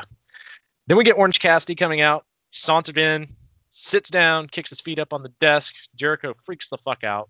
I feel like they should have just done this before, like one match before the Cody match, because I think you could have easily played off the reason that Jericho wouldn't have gotten involved is that he was distracted by Orange Cassidy. So at least you had a storyline out with that. But outside, they do this, and we get another Inner Circle match. We get Private Party with Matt Hardy, which is a bit weird because the idea is that, well, we'll see what's happening with Sammy Guevara, right? He's suspended right now, but the idea is that is the storyline is Sammy Guevara and Matt Hardy, and that's why he's kind of involved in this match. I thought this was a good match overall. Lots of back and forth. There were some spots that looked they came off very planned, and you could see a couple of them, some of the dives and stuff. But outside of that, it was pretty good. Quinn and Cassidy ran wild early with some spectacular dives, jumping all over the place. Cassidy in particular, he hit this huge dive to the floor. Santana cut Cassidy off with a backdrop. Ortiz tagged in and hit a DDT. Santana and Ortiz basically took over the match at this point. Quinn got a tag during a commercial break, which is picture-in-picture, by the way, during this match. Hit some dives, but then got cut off. Cassidy got a tag and hit God, I can't remember the name of the move. He hit a big spot, and then he hit a swanton bomb on Ortiz for a near fall. Quinn tagged in and then fell victim to basically a double team by Ortiz. Ortiz and Santana. Ortiz made a cover, and Cassidy made the save for Quinn. Santana took out Cassidy on the floor. Ortiz took the referee, and then Santana tried to use the Mad Ball, and this is where Matt Hardy jumped in. And to me, this one's not as much of a heel thing because you're preventing the heels from doing something dastardly, right? So he takes the Mad Ball away. Santana and Ortiz, they went for their finisher, the Street Sweeper. This is where it got a little fucking dumb to me with the headbands, because earlier in the match, Santana lost this headband and put it back on his head so that they could set up this spot later in the match. I think he could have just said, "Poke me in the eye" or something. But anyways, he pulls the headband over the eyes and blocks the move, and then Private Party hits Gin and Juice on Santana and picks up the win. So the reason the reason that Santana and Ortiz lost is because of a headband that was lost earlier in the match that he put back on, only to have it pulled over his eyes. And then they played off that Ortiz was just like a millisecond away from breaking up the pin, which I thought was well done as far as the dive in to try to stop it. Yeah. So, overall, it was a pretty good tag match. There were some very planned looking spots. I didn't like the headband finish. I don't think you needed that. You could have just had him do a Frankensteiner or some shit. And it would have been probably fine. Yeah, I have to be honest with you. That's something I had a problem with. It's just, I really like Private Party. I think we've said this about them. Just sometimes they're very, very much in sequence, especially Quinn. And sometimes it just looks like they're trying to put together a bunch of stuff and the combat aspect kind of gets sucked away a bit. I think they've definitely gotten better.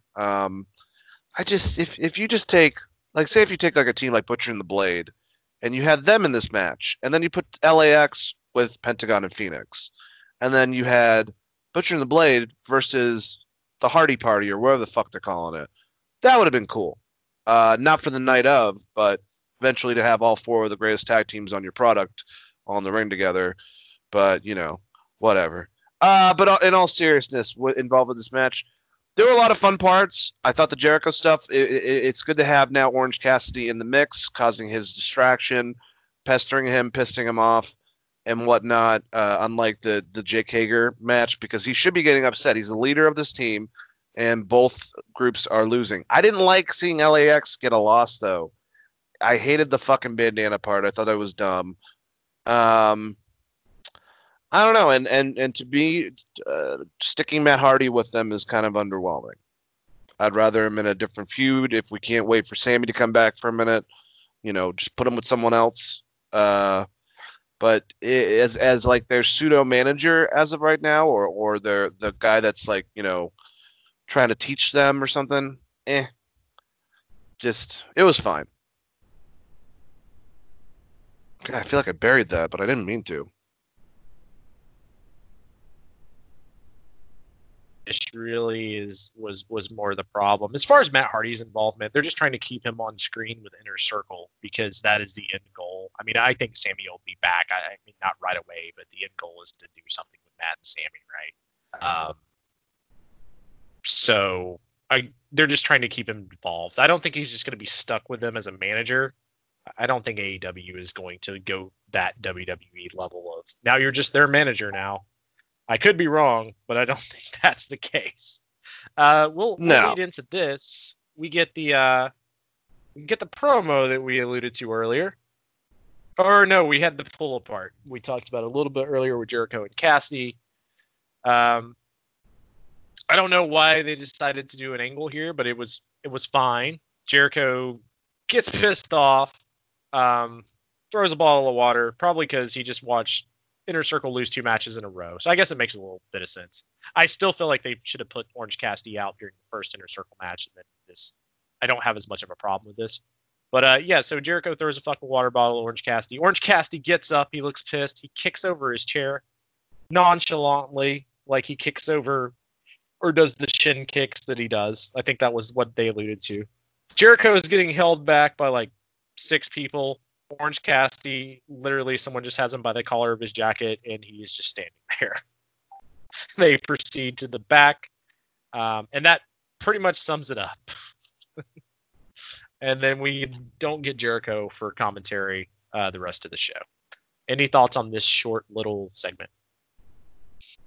Oh, I liked it for the build-up of their match. I liked, I kind of wanted him to. It would have been interesting if they had a pull apart if after the water got thrown in the face that actually did piss off Orange Cassidy, since we kind of saw that a little bit of his rage the last time with Jericho. But it's also kind of funny at the same time that he was like, whatever, I don't fucking care. Go fuck yourself. And Jericho's just freaking the hell out at the end. This is good. I like it. The only thing that sucked is that Jericho was gone for commentary. Yeah, and I mean, Orange Cassidy, realistically, he's not a guy that's going to break through 6 people holding him back anyways. So to me, it played into his character. So I didn't, he did kick the chair over, kind of pissed off, which showed a little bit of anger from Orange Cassidy. Then we get Taz and Cage entering in for a promo. Taz said he's upset that the match was moved back a week.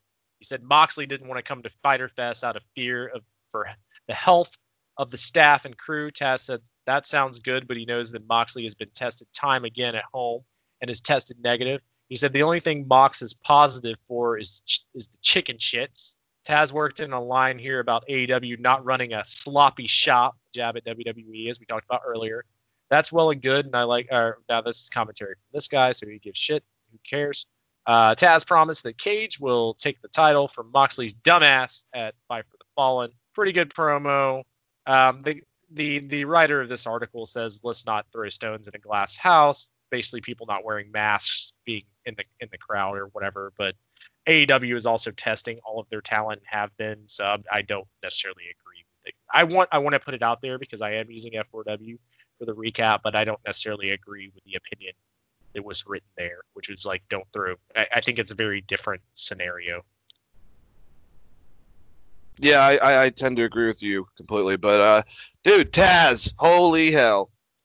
We were going back and forth. I kind of fantasy booked myself into a spot where instead of you suggested, Moxley comes with New Jack next week, and I think that you were joking, obviously, just because he's been very, very, he's a wonderful gentleman. You guys should watch his documentary. No, but honestly, what would be really cool is if Moxley does decide, I don't want to deal with Taz and Brian Cage at the same time. They could even do this if, if Brian, because I think that Brian's going to win. I don't know. I just had that in my head. Brian wins. Moxley chases him. They have another match. This time Moxley wants someone in his corner. So who the fuck does he bring, dude? One of his idols, the Sandman. And fucking Sandman comes out and fucking goes and smokes cigarettes trying to kill Taz around the fucking ring the whole entire time. That'd be great. That'd be great. But I love this promo. And Taz is dude, he's a maniac. He's awesome. Great manager too. Yeah, so I thought you were gonna go. I thought you were just gonna say Minoru Suzuki. That seems like, dude, if they could pull that off, holy hell! If Minoru's in the other corner, just like smiling, staring at Taz, I don't like the way that motherfucker's smiling at me. What are you gonna do about it, Taz? It's Minoru Suzuki. I'm gonna put you in the chokehold. I can't get you anymore. I look like a panda. Minoru Suzuki wouldn't know it wasn't a shoot. Probably just joke him out. Legit. No. That's who I thought you were gonna go with. I know both of us love Minoru Suzuki so much. Sandman would be funny, just because of the ECW. Yeah, bring it back every once in a while. Let us know that. I know that Tony Khan's a big ECW mark, so it would be funny if Taz had to deal with fucking Sandman the whole entire time, smoking cigarettes and doing when you're playing your Xbox and you're doing your coke. That's what's that movie? Oh man, with John Hamm, directed by Ben Affleck. The Town, yeah. Oh man, I forgot about that scene. That shit's hilarious though. I need to go back and watch The Town. That was a good fucking movie. Dude, Ben Affleck's a damn good director. Some might say better director than actor, which is not a bad thing. All right, AEW World Tag Team Championship match. We get Kenny Omega with Hangman Adam Page versus the Best Friends. Best Friends arrived to the main event in a van Trent's mom was driving. She was later shown in the crowd during the match. I thought that was fucking hilarious that they pointed out that it was Trent Beretta's mom. Something about the Best Friends getting driven around. Especially if like Orange Cassidy was in the back of this van. I think they wasted Orange Cassidy because seeing Orange Cassidy try to get out of this van without taking his hands out of his pocket from like third row seating would have been the best shit on the entire show. So I think they missed a golden opportunity, but I did enjoy this. This was a very good match, other than Kenny Omega almost died towards the end of it. But Omega and Chucky T started it off. Had a very basic exchange, and they tagged out. Trent and Omega then had a back and forth. And then we get into a thing that I don't like about AEW, and it definitely pissed off JR at some point in this match. Tags go out the fucking window, and Trent and Chucky T just start double teaming on Page for forever. Page made his own comeback, and then Page and Omega had a 2-on-1 against Trent. Once again, JR mentions like, "Hey, you get these people out of the ring." Omega hit a crusher. Page hit a standing shooting star press for a near fall. Kenny Omega and Adam Page remained in control pretty much throughout the entire commercial break.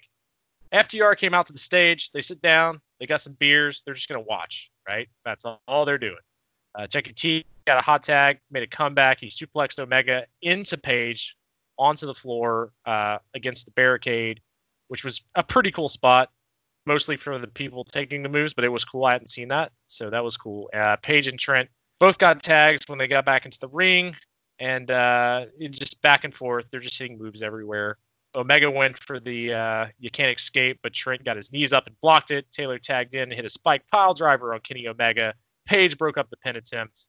Omega then hit Snapdragon suplexes all around. Page hit a rolling elbow on Chucky T and a power bomb on Trent Beretta. Omega hit the V trigger on Trent. Page covered for a 2 count.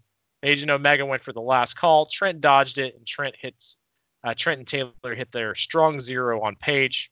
Omega broke up the pin. He tried the one-winged angel on Chucky T. Chucky T blocked it and then hit a Michinoku driver. Sorry, I botched that word. The best friends, they did their hug spot. We get the zoom out. Page shows up, hits a giant pump kick. I like that the guy who some synopsis did point out that everyone is hitting fucking pump kicks now. But yeah, Page hit a pump kick, knocked Chucky T out of the ring. Trent and Page trade strikes in the middle of the ring. Trent Beretta blocks a sunset flip and set down into a cradle for 2. Page hit a dead eye on Trent for a near fall. Then Page just straight hit the buckshot lariat, pinned Trent, and basically they sold this as it was a 2-on-1 against Adam Page for a while, as Omega was outside of the ring, and they've done this kind of a couple times, and they win. Pretty good main event. FTR comes to the ring, got 4 beers in their hands, obviously their beers, and then victory beers. Page and Omega both accept beers. Page drank his. Omega took a sip and then spit it out and then poured the rest of it out on the floor. FTR did not appreciate this shit and tried to whip his ass, and the Young Bucks ran in as Adam Page is like, I don't understand why this guy doesn't like beer, or what the hell you guys are so pissed at each other about, and continued to drink beer. But he definitely seemed to, the way they even positioned it in the ring, he seemed to be standing more behind the FTR, as noted with problems of him leaving the Elite previously and being kind of offish. Should they have brought in Kenny Omega a glass of milk? What are your thoughts, Dan? If it's 2%, I think he would be down. Skim milk, it's just water, dude. Anyways, I really like this match. For the most part, I do agree that it did get to that point where I had a problem. I'm glad that I was like, I'm pretty sure he's in and he's legal. He's legal and he's legal, and then it ended up being the way it is. But it gets a bit ridiculous, and it is distracting. And when you have JR, sassafras, that's all I'm going to say for when he's angry. That's a joke from Bruce Pritchard and Conrad Show, but that's their little impression for him. I don't even think that's JR says sassafras, but he knows about it and he loves it. But you can just tell he's aggravated and annoyed by stuff. But other than that, some of the stuff that they did in the match was great. And then the storyline, what they're building forward, what exactly are they doing? Because, yeah, we've had Kenny and Adam. It seemed like they were like, fuck the Young Bucks, man. Me and you, we're good. I'll drink my milk, you drink your alcohol, and we'll be good. And that's how they've been dealing with their interactions. But now it seems, I wondered, I don't know. I kind of see it makes sense, these connections and stuff like that, between putting the 4 up with Cody and him acting a bit more heelish and and Dax saying something about them online, putting the fours up together, and they're still babyface, but you know they're on the precipice of beating the crap out of the modern Rock and Roll Express, basically, with the Young Bucks. That's just about to fucking happen. And who knows? Maybe Adam could play the role of the Barry Windham of the group, if you will, like the bigger dude that's with them.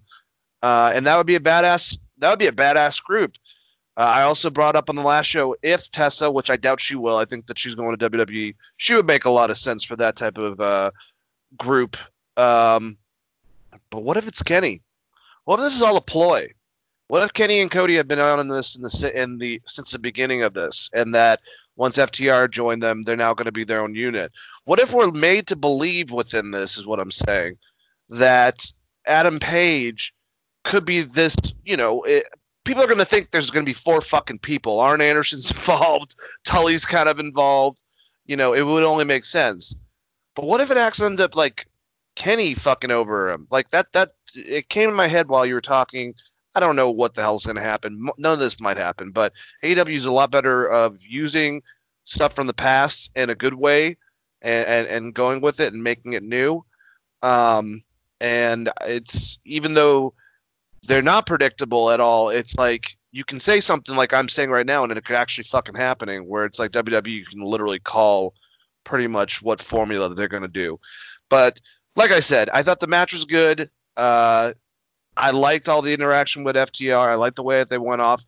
I like that the Young Bucks and FTR have each other's backs. I think this is just showing false friendship so that we can really get them down to hating each other in a split second. But I like all this. I like this major storyline. But I don't know, Chris, is this crazy? Like, now they're making it look like maybe Adam's going to be involved. And what if it's actually Kenny? What if we didn't even think about this and Kenny's gonna fucking be a part of this little shenanigans group, if there is a group? Well, I mean, this is something I thought about just because his father was a 4 horseman, and then he randomly showed up on the show. And let's say maybe him and Sean Spears have a match. What about Brian Pillman Jr.? That's another one, man. That's a great person too to think about, because that's right. He does have the lineage factor of kind of, it would make sense, and putting him with Arn would make a lot of sense because he probably had a lot of guidance in Brian's career. Or you put him with Tully, and your group is FTR, Adam Page, and Brian Pillman. We don't, and that's the thing is, like, if they like to do factions, I don't have a problem with that. I'm a big fan of New Japan. I actually missed the use of factions for the longest time. I know that some people are like, oh, there's too many factions in AEW. I don't have that same thought process. But it doesn't have to be 4 fucking people. They could have a couple people in there. What if they just want to get all the fucking titles? This is basically to kind of undercut, and not really babyface, but the Undisputed Era is not the Undisputed Era. The Inner Circle's awesome, but like I said, they have like this part of them where it's like they're still getting rooted for. They don't have like this heel team that you fucking hate, and this could be it potentially. I don't know. Or maybe the heel team is just the Elite, and there is no 4 horsemen, and it's just FTR as the baby faces, because that's what it's pointing to. That's interesting. Is that it's the Elite being heel as shit with Arn, and I mean, you could do the whole thing, the whole family. You get Cody involved, Arn's involved, Dustin's involved, and then it's just FTR and Adam Page left out to dry, and those are your baby faces. I don't think anyone has a problem with that, because Kenny Omega to me is a better heel, and the Young Bucks are swarmy anyways. So I think that would be a good position for both of them. And like I said, the more you see Arn doing heel stuff like this, I think there's multiple ways to go with this. It's layered. It's layered. I mean, what would be like your dream matchup out of those? I mean, like obviously FTR getting a title shot, they're going to have to go through Page and Omega first, and then the follow-up you would assume is the Young Bucks. Or do you have the Young Bucks win the title and then you have FTR? Like, where would you go with this? build this whole entire babyface bullshit with FTR. Because I like your idea, but if they're, I mean, it's like if you get a fucking heel tag team, you think they're gonna play a heel tag team, but who knows? Your concept, I do like, but if they are heel, but they're just playing like we're cool right now, they win the titles from Kenny and Adam. If Adam's involved, it can also be something in a situation where Adam gets knocked out or whatnot or whatever, and just try to do something in the ring where they get Kenny real quick or what. There's so many ways that they can fucking do it, but I think that I don't know, man. It's weird. I guess they have to beat Kenny Omega and Adam Page, get the titles, have that on them, and then what? I forgot what big show their main show that's in September. I forgot what they call it. I don't know if it's now All Out completely or whatever.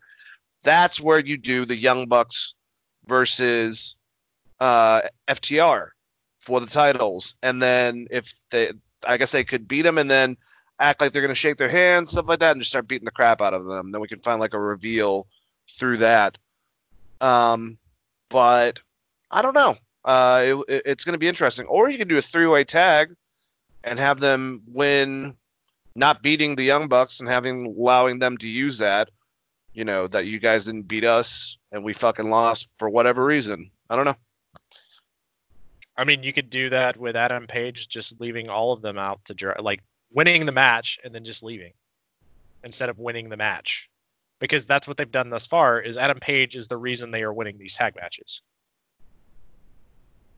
So that's, I mean, Yep. To me, it's just Adam Page is leaving. The fact that they're pointing him to side with FTR could be a swerve, but That's what I was thinking. But you can't turn Adam Page heel. I don't think the crowd is going to get behind that. No, I think they would rather him as a babyface. So if you put him with FTR's at least got to be a babyface for a little bit, in my opinion. And honestly, they should be the babyface of this situation because they're in a different promotion, and the Young Bucks were like, fuck the Revival for like years. Or kind of, I mean, we know it's jokingly, but it was kind of just for no reason, honestly.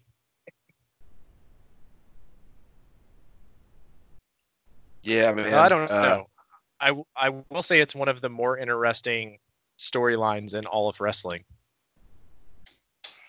And something that stemmed in reality and actually made its way on stage. That's the best part about it, Well, yeah, but I mean, is it stemmed in reality or is it just stemmed in the Young Bucks reality? Because I don't think they had more of a problem with WWE than they do with, I think, the Revival. Like, do they actually hate each other? I don't think they hated each other. It always just seemed kind of jokingly to me. Probably. But, yeah. AEW is pretty good, man. So which one of us is going to do the next part? Do we ever decide that? Because I like this. This is different. Yeah, you know what? I'll keep it going. It's fine. So we open up. We open up NXT. We got two American-made sports cars, like good Lord intended. Woo! Because Great American Bash, I was a little lackluster on their stage setup for Great American Bash. Also, shout out to Cody Rhodes for poking fun at WWE by having a American Nightmare Great American Bash t-shirt font earlier in the night. I forgot to mention that. That was awesome. Yeah. This show is...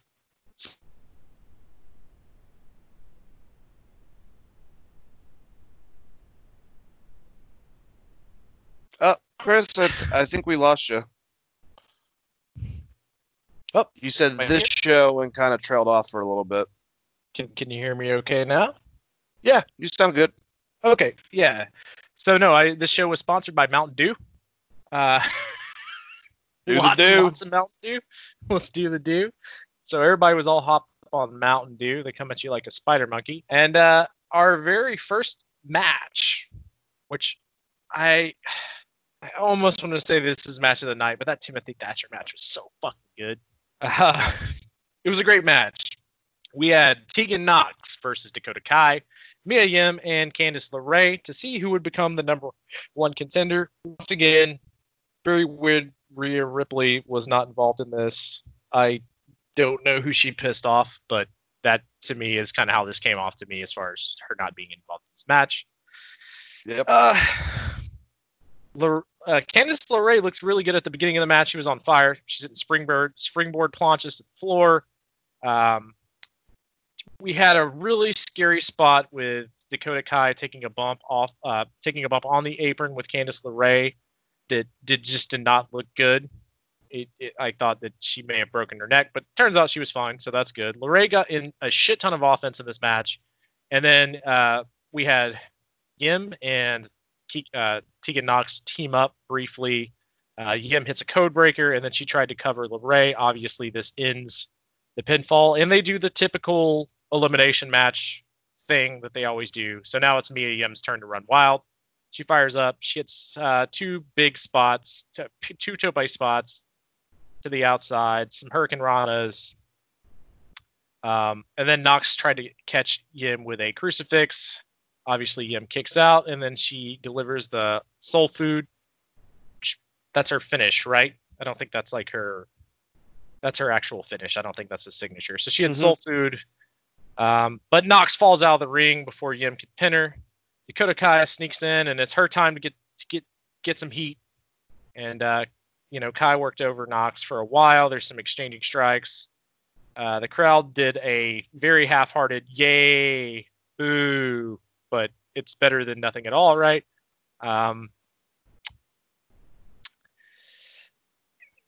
At the very end, we get Nox firing up on Dakota Kai. A lot of determination, lots of fire. She's trading some near falls here and there. Kai showed her mean streak, but Nox gave zero fucks. She hits goes for the Shining Wizard. Kai avoids it, tries to catch Nox in a crucifix. Keegan Nox kicks out. Kai transitioned into her submission finisher, but Nox was able to escape. And then she executed the Molly go round with a 360 off the top rope into a press. Then she hits the Shiniest Wizard, which is the most illegal move in all of wrestling, and then covered Kai for the deciding pinfall. It really is. And there was so this was supposed to be breaks, but what they actually gave us was pictures and pictures through the majority of this match. I thought this was a really, really good match. It had your typical elimination style offense, but outside of that, I think everyone worked really hard. There was only one spot that was scary, which, like I said at the beginning, was the apron spot towards the beginning of the match. What are your thoughts on Mountain Dew, the Dodge Viper set up on the stage, and this match? How did you feel? Or are you excited that Tegan Nox won and is the new number one contender? Well, I loved the cars. That was pretty cool. But the match itself, I thought was really good. Dude, Dakota Kai, man, I think she stood out the most. I think she is a fucking monster in the ring. She's fast when she needs to be. Her kicks look awesome, especially that corner kick. One of my favorite parts is when she did it to, I believe, God damn it. Who's the fourth person in this match? Who's Johnny Gargano's girlfriend? Why can't I think of Candice? I think she kicked her in the face. Yeah, I think she kicked her, and then Mia Yim right afterwards kicked her in the face, like perfect sequence. Tegan's awesome. Her facial expressions are great, man. I really like that ending, how she couldn't put out Dakota Kai, and finally she fucking got it after a while. I don't know. I thought that it was weird a bit that Candice actually went out first. But then again, the second person that goes out is Mia Yim. And then they're fighting backstage, and I think they set up another match for next week or maybe the week after that. I don't remember, between the two of them. So they got plans with the two of them outside the title picture. But I want to see Dakota Kai eventually get in there.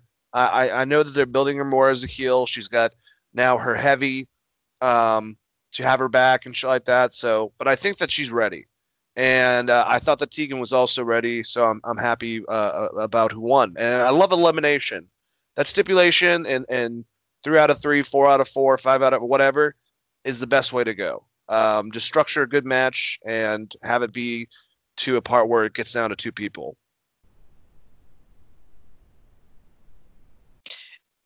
Yeah, I mean, but it's just it's the way they format the matches for me more than anything else, where you're going to see like it just becomes very formula. But I do like elimination better than it's just a 4-way or 5-way match or whatever they Mm-hmm. normally do. So still comes off better than your main roster in a lot of situations. Also, if I could go the rest of my life without seeing a 5-way dance match, it doesn't make any. It's already awkward enough when there's 3 people. Now you got 5 people in there. This is more a shot at the main roster. Just find an additional dude. Like, what's Jinder Mahal doing? Throw him in those matches or whatever. Just to like catch people, maybe. Let me go into the next match. This was a fucking wrestling clinic. If you're into catch wrestling, if you like grappling and striking, this was awesome. This is probably my favorite match of the night. Basically, they grappled early and often. There's lots of takedowns. You got some leg locks, some arm locks, counters and reversals, lots of chain wrestling. Lorcan starts just beating the absolute shit out of Thatcher with chops. They went into a bunch of Irish whip spots, and then they went over the top ropes. We go to commercial, come back in. Thatcher sets up a belly, a fucking great belly-to-belly suplex. They're fighting, right in the middle of the ring once again. And then Thatcher eventually worked his way into applying the Fujiwara armbar in the middle of the ring. Lorcan was forced to tap out. Thatcher, being the mean-ass motherfucker he is, refused to let go. He finally did. And then he just smiled with his hockey teeth and looked very fucking menacing, and I loved everything about this, and Timothy Thatcher is great. How did you feel about this match, Dane? Once again, man, it's going to be a difference between if you're a fan of catch wrestling, if you're actually a fan of the roots of wrestling, if you like MMA, your interpretation of this match might be different. I know I heard, at least, unfortunately, some people found this match a bit boring or inconsequential.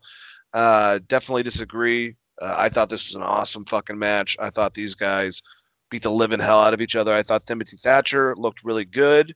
I think this actually made Oni look good. And, him and he's been doing good with his tag team as of late. But he is a badass monster. He was trained by Lance Storm, as they noted on the commentary, which is the reason why he does a single leg crab.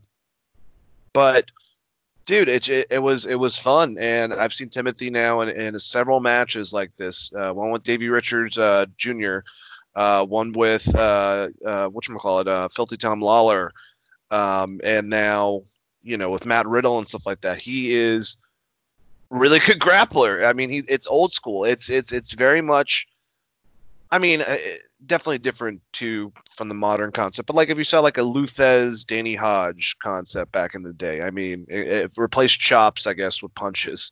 But I thought Oni Lorcan looked really good. I think Timothy Thatcher looks like a monster. His face at the end of that, it's scary. It's Benoit-ish, but like turned up if I smoked like PCP or some shit. Like his eyes were popping out of his head when he was fucking just choking the shit out of, or giving the Fujiwara armbar. So yeah, I like this. I like Lorcan. He reminds me, like in the ring, he reminds me of William Regal if he wasn't a gentleman.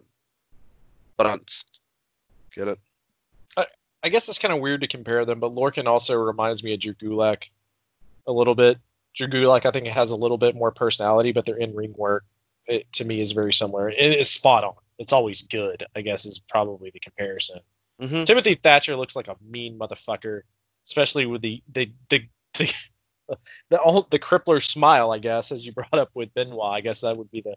I thought of hockey right away. Like you just murdered a guy and you're just smiling on your way to the penalty box. He looks like a hockey player.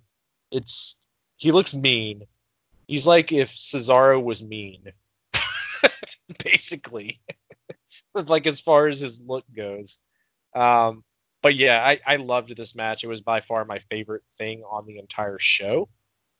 But we'll move on to the next match, which is the Rhea Ripley versus Aaliyah and Robert Stone. Robert Stone comes out. He is dressed like Mean Mark Marrow when he was managed by Sable. They mentioned something about Rocky, and I feel like they missed the boat on what he was actually going for. Like, how they could miss that when the guy worked for their own company, I have no idea, but just bad commentary. I disliked everything about this match. It was way too long. If you're going to do a squash, just do a squash. I thought it made Aaliyah and Robert Stone look bad. Didn't really help Rhea that much. We kind of talked about this earlier. There were some good moves in this, and I thought that Robert Stone worked well with the spots that he was put into. Surprised they did an intergender match in this fashion where Rhea Ripley actually got offense. I think the last time we saw this would have been, God, was it Ronda where they did something like this? Or did Becky have offense against Corbin? Because those would be the only two examples I could think of. I guess the mixed match challenge, but you couldn't go against the opposite sex in those. So yeah, I think it was Ronda beating the crap out of Triple H. So I mean, that at least shows some faith in Robbie E, I guess. But yeah, other than that, there wasn't anything really cool. I mean, she did a double submission, submits them both at the same time. But she could have just done this at the very beginning of the match. We could have had a 2-minute match. And you could have gave me like 5 additional minutes of Timothy Thatcher versus Oney Lorcan, and I'd have been a very happy camper. Or 5 minutes of the elimination match at the beginning of the show. So that's how I felt about it. How did you feel about it, Dave? Who the fuck did this help? This match, like, this didn't help. This didn't help Robbie E. It makes him look like he definitely doesn't have a wrestling future. Just like kind of solidifies that concept. But Aaliyah is always their punching bag, and if Rhea Ripley is going to want to look strong in this, yeah, she did. It still took her time. Like she should have beaten the hell out of both of them real quick. Why wasn't she in that fucking 4-way? Thought this match sucked.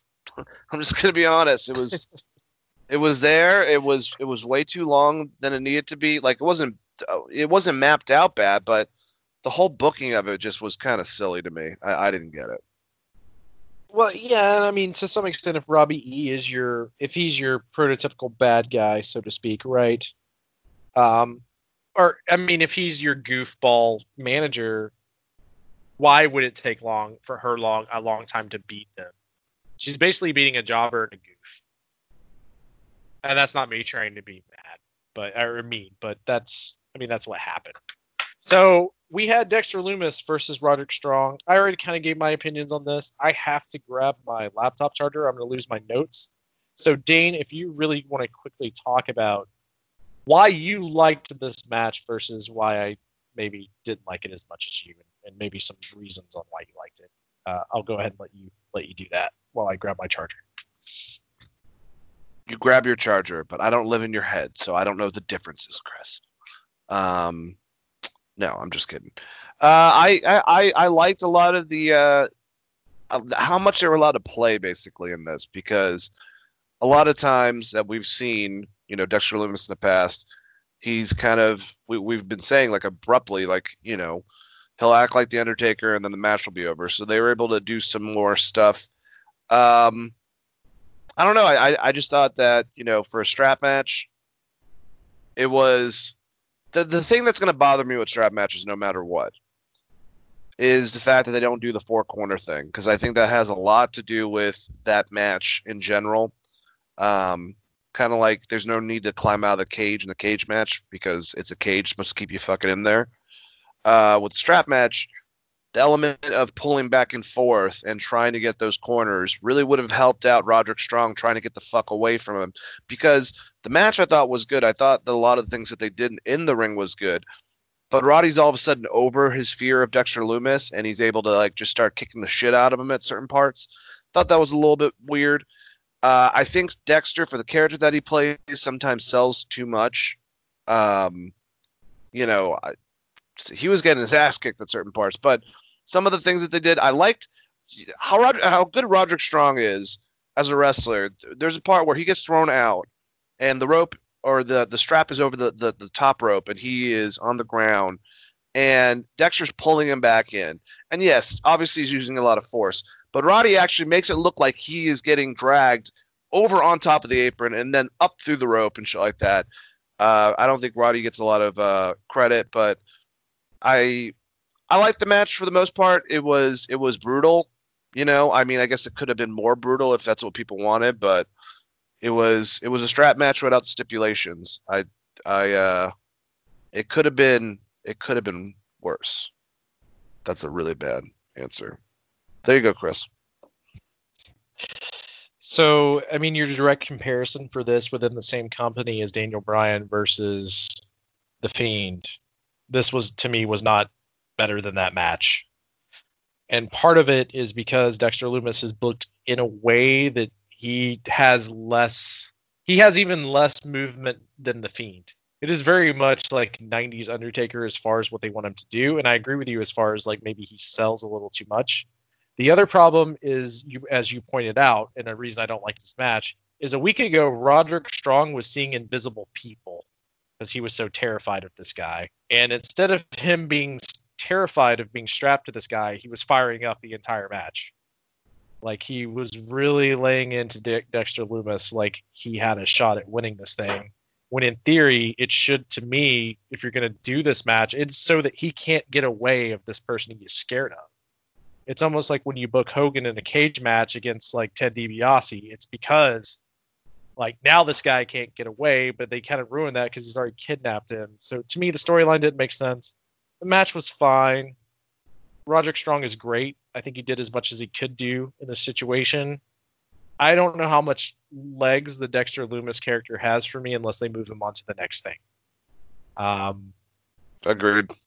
It's nothing against him. I know that he could do a lot more, but the way that they're trying to book his character does limit him a lot, and I wasn't a huge fan of this stipulation in this match, especially when we like the Fiend's best match. If you're comparing, like, once again, you're almost putting pressure on Dex because people watch both products. So now you're putting Dexter Lumis pressure of he should be like the Fiend, and that match should be like the Daniel Bryan Fiend strap match, and this match wasn't as good.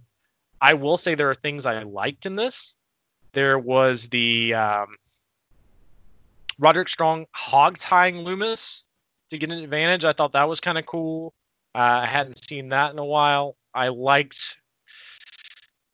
to say it was the finish where you basically got a Rainmaker with the strap.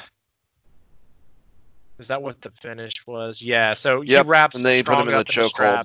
Yeah, he hits him with a Rainmaker and then just chokes him the fuck out. I liked that. That was kind of cool. Weird match. Kind of expected a little bit more. I guess more of Strong being scared and maybe some interference, but because there's no rules in a strap match. So what's going to stop the Undisputed Era from coming out and helping this guy? They didn't explain that. And the rest of the Undisputed Era is not even on this card. So yeah. Those are more of my primary problems. So I'm not going to say it's a dud because I thought the in-ring action itself was fine, but there's a lot of other reasons to not like the match, if that makes sense.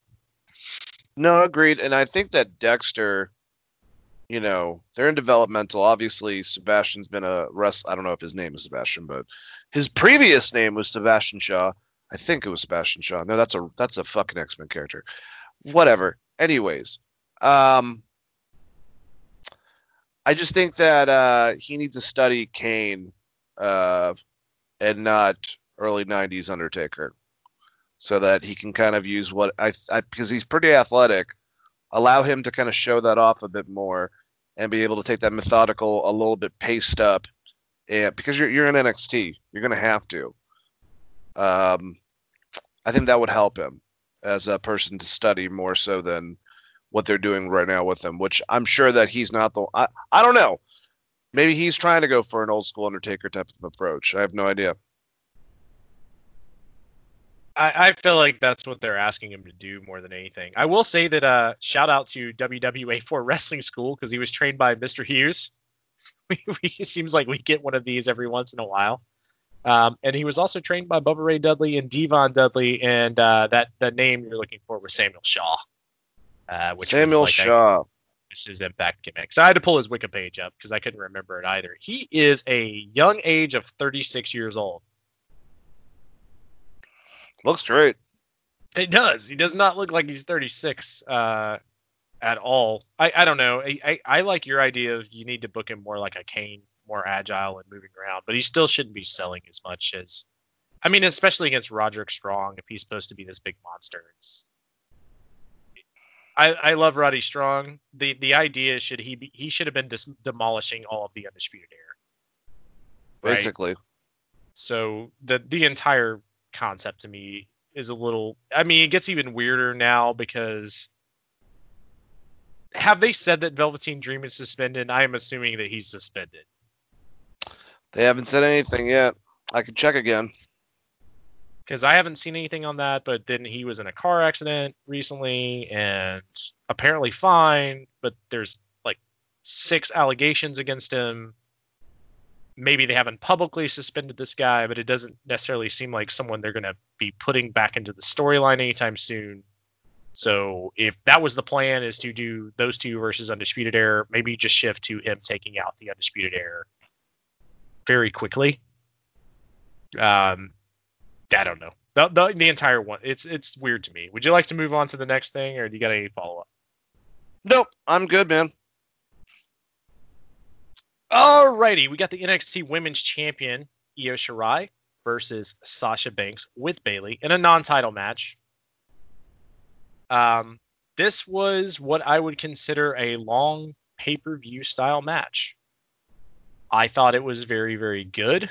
There's lots of good back and forth. The match started out pretty slow and prodding and then quickened really, really fast. Shirai's hitting missile drop kicks. Banks is going to the outside. Shirai's flying through the ropes with a high cross body to the floor. She's looking for a superplex of some sort when Bayley distracts her by honking a car horn. So using the set. I like this. Good job, Bayley. Banks tried to trip up Shirai and cover her for a near fall. Banks went to give her the double knee drop for another near fall. Kick out, obviously. Banks continued to work over Shirai for a while until a flying head scissors by Shirai caused some separation. Banks tried to cut her off, but Shirai was able to execute a super Frankensteiner, which anytime you see a super Frankensteiner, it's great. I'm glad they wrote that as Frankensteiner and not Hurricane Rana. Banks countered a double underhook, and she went to set up her finisher, which is the Banks statement. Shirai avoided the hold, and they went into a very weird German suplex spot. And then Shirai was caught in the Banks statement, but she was able to counter by cradling Sasha into a pin. They traded cradles for a while, WCW style, before Shirai hit Sasha with a double stomp. She went into her finishing sequence, her 5 moves of doom, as people call it with John Cena. She delivered double knees into the corner. She climbed top rope, seemingly going for the moonsault press. But Banks tripped her up and tied her into the Tree of Woe. Banks began to taunt Shirai while Shirai is hanging helplessly upside down in the corner. You get the poor champion, Sasha Banks. Banks slaps her across the face, measures her up real nice, and hits a running knee strike, only for Shirai to dodge the move, and Banks went crashing into the corner. From there, Shirai went for the moonsault press, but Banks rolls out of the way. Shirai ran into a kick from Banks. Banks flew off the ropes into a Meteora, which I still think that she shouldn't do because it looks bad and she almost always kills herself. Shirai kicked out at 2.5 after this Meteora. Banks avoided a second attempt for the Tiger Feint kick. They traded strikes back and forth, went back inside the ropes on the apron, or went to the outside on the apron. Shirai went for a springboard, but Sasha caught her with a kick instead. Banks followed up with a sunset flip through the ropes into a powerbomb where she smashed Shirai into the plexiglass on the outside. Banks gloated at ringside with Bayley before she climbed the turnbuckles. Banks went for a frog splash, and Shirai countered to catch her in a crossface. Banks was struggling to make the ropes when Bayley tossed one of the tag team belts into the ring. The referee got distracted, which this one, to me, this one was a little weird. Bayley, with an illegal cheap shot, struck Shirai that broke the submission hold. Bayley got into a tug of war with the referee over the belt. Meanwhile, Banks went to retrieve the other strap. As Banks went to grab the title belt, Asuka suddenly appeared to stop her from using the belt. Asuka spit green mist into Banks' face, and Shirai hit a schoolgirl for a 2 count. Then Shirai dropped Banks with palm strikes and then wiped out Bayley with a wrecking ball dropkick. Shirai then hit the press, moonsaulted back into the ring on Banks. She covered Banks for the win.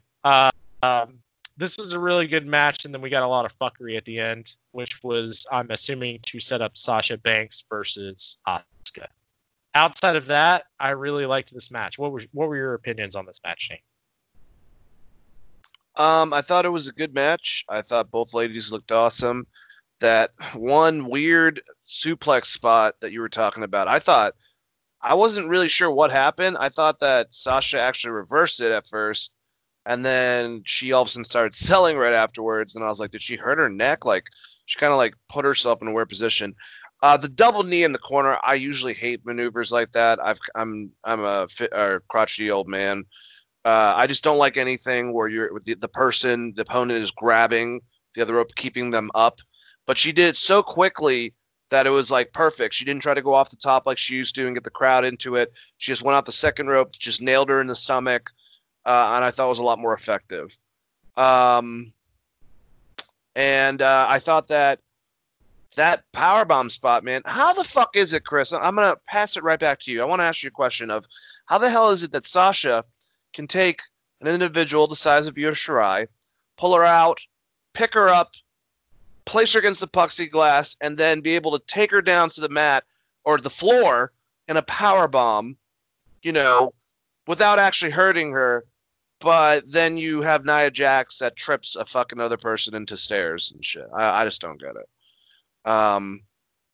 Because like the weight difference, Sasha are really good. Well, or just the weight difference between the two of them, and I've seen Nia fuck someone up. I don't know. It's just amazing to me. But I thought the match was good. The fuckery at the end. Here's another problem: the Miz is not invisible. So once, Asuka should have gone right the fuck underneath the ring, because once the referee sees her right there, how the hell did green get all over her face? Like, the ref even realized, hey, your face is green. Little things like that kind of bother me. But still, these ladies are both fucking great. And they had a good match, just helped out Io. Sasha put her over, and we might, eventually get Io Shirai and Asuka against Bayley and whatchamacallit maybe in the future, like maybe on NXT or something. That'd be kind of cool. I don't know. Thought it shouldn't have been. I don't know if it should have been the main event though. I'm not 100% sold on that. I don't know what I would have replaced with it. Maybe the 4-way. I think if you toss Bayley out of the match and you just let them finish the match naturally and don't have the Asuka spot, then it could have been worthy of being a main event match. But on your card, I mean, the number one contender match should have been the most important thing. Honestly, I mean, if you want to put a women's match in the main event, I would have put the elimination match probably there. Switch these two. For the Miz spot, I mean, this is just a common complaint in general. Wrestling used to look a lot worse on camera, so having a big green mist visually made a lot more sense. But I've been watching Triple H blow water out of his mouth for the past 20 years, so you can visually catch. You can visually catch a clear liquid in HD. She could just be using a clear liquid substance. I mean, hell, if someone blows salt water directly in your eyes, it's going to affect you for a while. She might as well have pocket sand. Actually, pocket sand is a better move. Just pocket sand right in the face.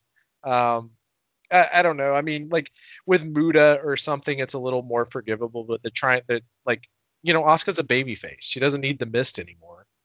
So, I mean, that in itself is a little weird. Asuka could have just clubbed her. Or, just took the title away from Bayley. And then there's other ways they could have finished this match. But without the fuckery in this match, I thought it was pretty good. I still don't like the Meteora.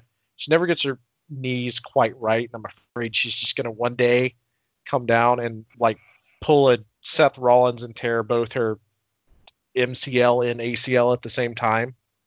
As for your question about the great Nia Jax, I think the problem is that she just overexerts her strength on people that are a lot smaller, but she doesn't have to do that much work with. She's working with people who are really good in the ring. She could barely touch Kairi Sane, and Kairi Sane is going to do the rest of the work for her. I don't know if that makes sense. I mean, I'm sure there's some people that might not go up light for her. Kairi Sane wears 90 pounds. Nia could just touch her, and Kairi's going to bump like 20 feet away. So the biggest I mean, I think, size does play into it, but you see the same thing. Like, watch AJ Styles work against The Undertaker. Look how light he goes up for a choke slam or something. Like, he's jumping off of the ground way high up. And I mean, like, not to shatter illusions or anything, but like Shawn is a good example, working with someone big. Like, it just depends on how light the person wants to go up. Like, big guys don't have to do that much with lighter opponents. That's what's impressive about Brock. Like, if Brock really wanted to throw Rey Mysterio as hard as he could, I'm pretty sure he would send him all the way out the ring. Like, he doesn't have to. They're just going to go up easy. Now, when you see him wrestle against like a bigger guy like Braun Strowman, that's when the suplexes get a little more suspect, because Braun doesn't necessarily go up easy for anyone. So some of that is just how good of a wrestler you are. The more of the problem with Nia is she's literally facing only good wrestlers 90% of the time. They're not making her have matches against Lacey Evans. So she doesn't have an excuse. Like, if you're going against, if your opponents are like Bayley, Sasha, Charlotte, Asuka, Kairi Sane, you're getting like top tier female athletes. So at some point, like, where is it? It's your fault. Yeah. No, I definitely agree with you. But I will say, once again, like normally, I really enjoyed both shows. Before we leave, should we move on to ratings, Chris? Sure. Do you have them? Because I do not have those pulled up in front of me. I do. So NXT actually won again, but it was far more closer this time. It was 792,000 viewers compared to 748,000 viewers. But AEW is ranked 6th in cable and still topped the 18 to 49 demo, while NXT was ranked 13. And then AEW is ranked 61 in viewership, while NXT was ranked 60 in viewership. See, I have all this information. I still have no idea what the fuck all that means exactly. That makes, like, how can AEW be 6 but have less viewers? I don't know. But either way, good job, NXT. You did it. Try to do it a couple more times. And that's not sarcasm towards NXT. I love NXT. I always stick up for them, but, I'm more happy that AEW's climbed back up a bit, because they were pretty goddamn low last week. Any comments? No, I mean, they were much lower last week. This was a special Fyter Fest thing. I mean, I think Darby Allin being off the show hurts. Sammy Guevara being off the show hurts. I think what is helping, to me, to some extent, what's helping WWE is, I mean, Sasha and Bayley being there, having some of the WWE stars there, and having a very strong women's division, in all honesty. Yep. I mean, if you look at this card, it is centered around their women talent. To me, outside personal, as far as in ring, my favorite wrestling match was the Oney Lorcan match. But as far as the matches to me that were important, you have the elimination #1 contender match, and then you have this non-title match with Sasha versus Io Shirai, which is just kind of a dream match. Which, while it didn't turn out the way I would have necessarily wanted it booked, it was still a really, really good match. Whereas AEW gave you a tag match in the main event and a Cody Rhodes title match against someone that no one would have saw as a threat. That's very true. I agree with you. I just would like to see both their numbers try to get to 1 million. It just, I think the final thought I have, my Jerry Springer's final thought on AEW and NXT is kind of like what I've noticed when people are saying. It's like the fact that they're calling this a ratings war. And yes, ratings are still important. The Nielsen rating system, I don't know why, is still considered of importance in the scheme of things when it comes to advertisement. It's kind of not fair due to the modern age of people recording or watching it on different downloadable platforms and whatnot.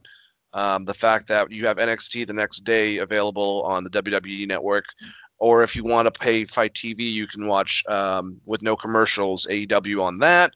I mean, there's other factors into all this.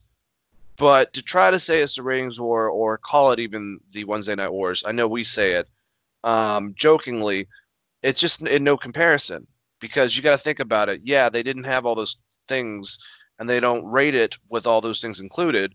But back when the Monday Night Wars were going on in the late 90s, you were clearing, like, you know, you can get combining shows, you can get 4 to fucking like 6 million viewers between the two shows. It's just, there's no comparison. So, I don't know. Someone was mentioning about that. I want to say it was Brian. It was probably Brian because Brian tends to get aggravated about stuff like that. Brian Alvarez on Wrestling Observer. But it's still like it's fun to kind of do this whole entire Wednesday Night Wars. And yeah, they're definitely kind of going after each other a bit. But in the scheme of things, even if you compare with Raw and SmackDown and the numbers they put out nowadays, it's not a comparison. We were in the golden age, Chris, is what I would say, of wrestling. Yeah, I mean, I think if you book Jericho on the show, you get a different rating. If Moxley was going to be there, you get a different rating. I mean, there's things about AEW where you get different ratings. The same thing with NXT, right? So, but one will either clear like over 1 million. No, not as is. It's going to take something a little else to push them there. I mean, AEW came close. They had 970,000 They did. COVID, so it's not far fetched.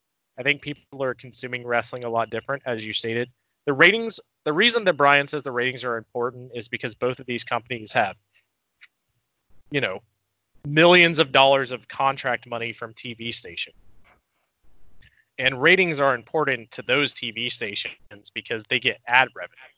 So in the long-term effect of it, live sports are like one of the only things thriving on TV, or live action sports like wrestling or football or any kind of sport, basically, which is why they have these huge deals with WWE and AEW, because live TV and ad revenue are there. Most of your streaming services, you can just pay your way out of ads.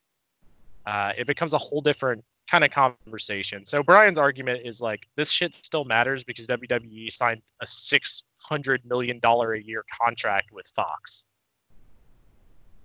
or whatever that giant number was that they had. So it's important to their TV brands until we find out what new TV looks like, and no one knows what that's going to be in the future at this point. So like, winning is important, but you know, outside of basketball, I don't think TNT was going to be doing this high of ratings anyways.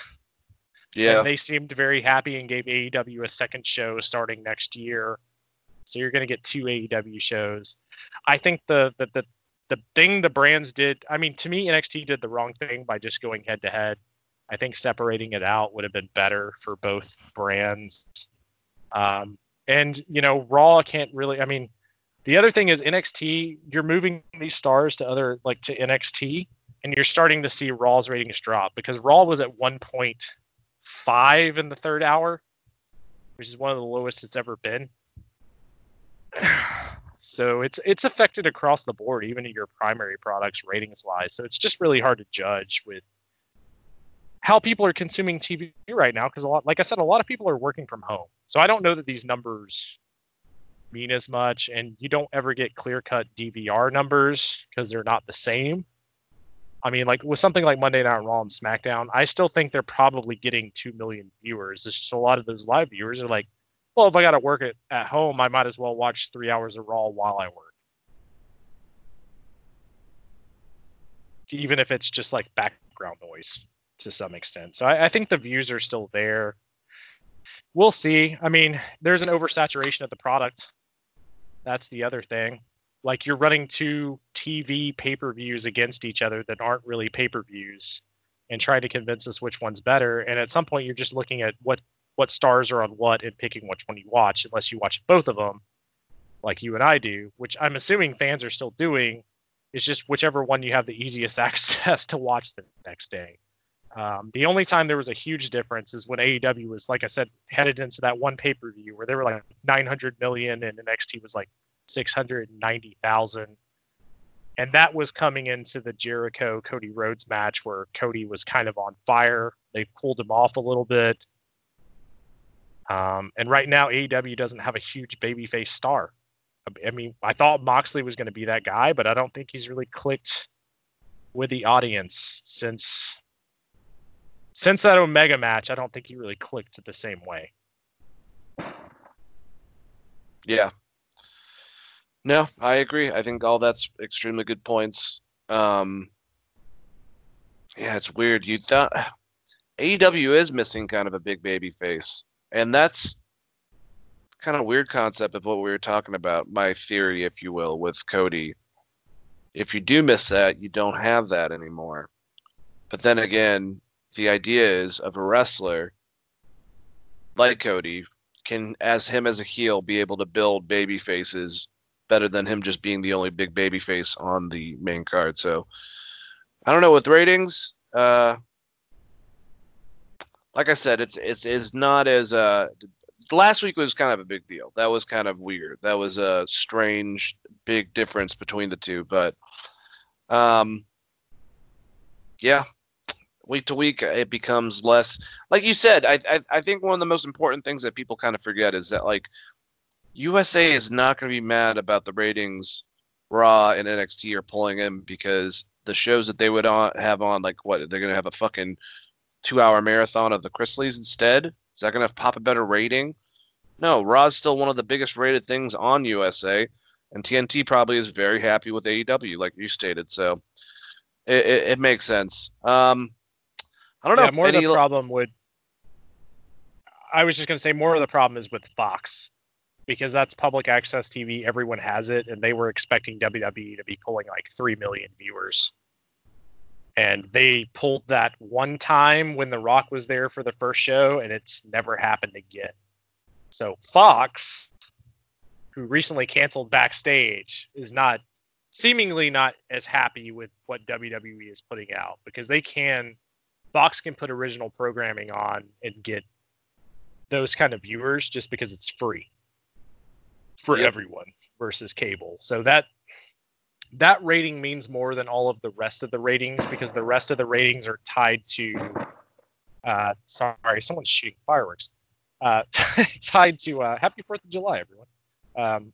They're tied more intensely to cable TV, and you have to have cable to begin with, whereas Fox, they could put anything there. That's a good point. All right, well, I think that's the end of the show, guys. We're going to have another show that me and Chris are going to record Saturday. We'll be going over Raw, SmackDown, and probably, by then I don't know where we'll be with New Japan. I think they're going to – are they at the semifinals right now? It's the last 4 matches? We are at the last 4 matches, and it's looking a whole lot like it's going to be Tanahashi and Okada, which I think is a good comeback match for Naito as champion. I'm assuming Naito will retain, whether he wrestles either of them. You have Ishii and Evil. Sonata is still in the mix. I'm blanking on the last person. I don't have it pulled up in front of me, but you have a very good... I think Ishimori is, yes. So out of those guys, I mean, you could do Sonata versus Okada. It seems more likely, with it being the first show they're going to have live for that final. In a limited capacity arena, you go with a big match, which would be Tanahashi versus Okada.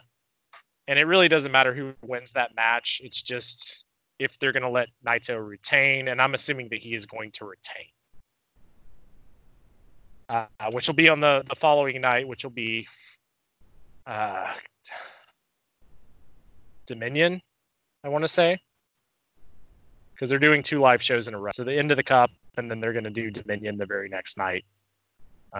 So Naito is pissed. He's ready to defend his title against anyone. He's already trying to fight people in the airport, apparently. So it should be good. Either way, you're going to have a great final. I would love to see Okada and Evil in the final. I think that would be really good. They gave Evil way more of a push than I thought they were going to. And maybe I'll pull up more notes on it and go over the tournament in more detail once we get through the rest of the shows tomorrow, because I have a feeling that SmackDown's not going to be very good. Why would you say that? Based on our last 7 weeks of SmackDown, I have a feeling it's not going to be very good. But either way, because we enjoy punishment and pain, we're both masochists. We're going to go over Raw and SmackDown Saturday, and I actually liked a lot of aspects of Raw. We'll fucking do that Saturday. You guys have gotten a long show. Definitely check out the last two shows.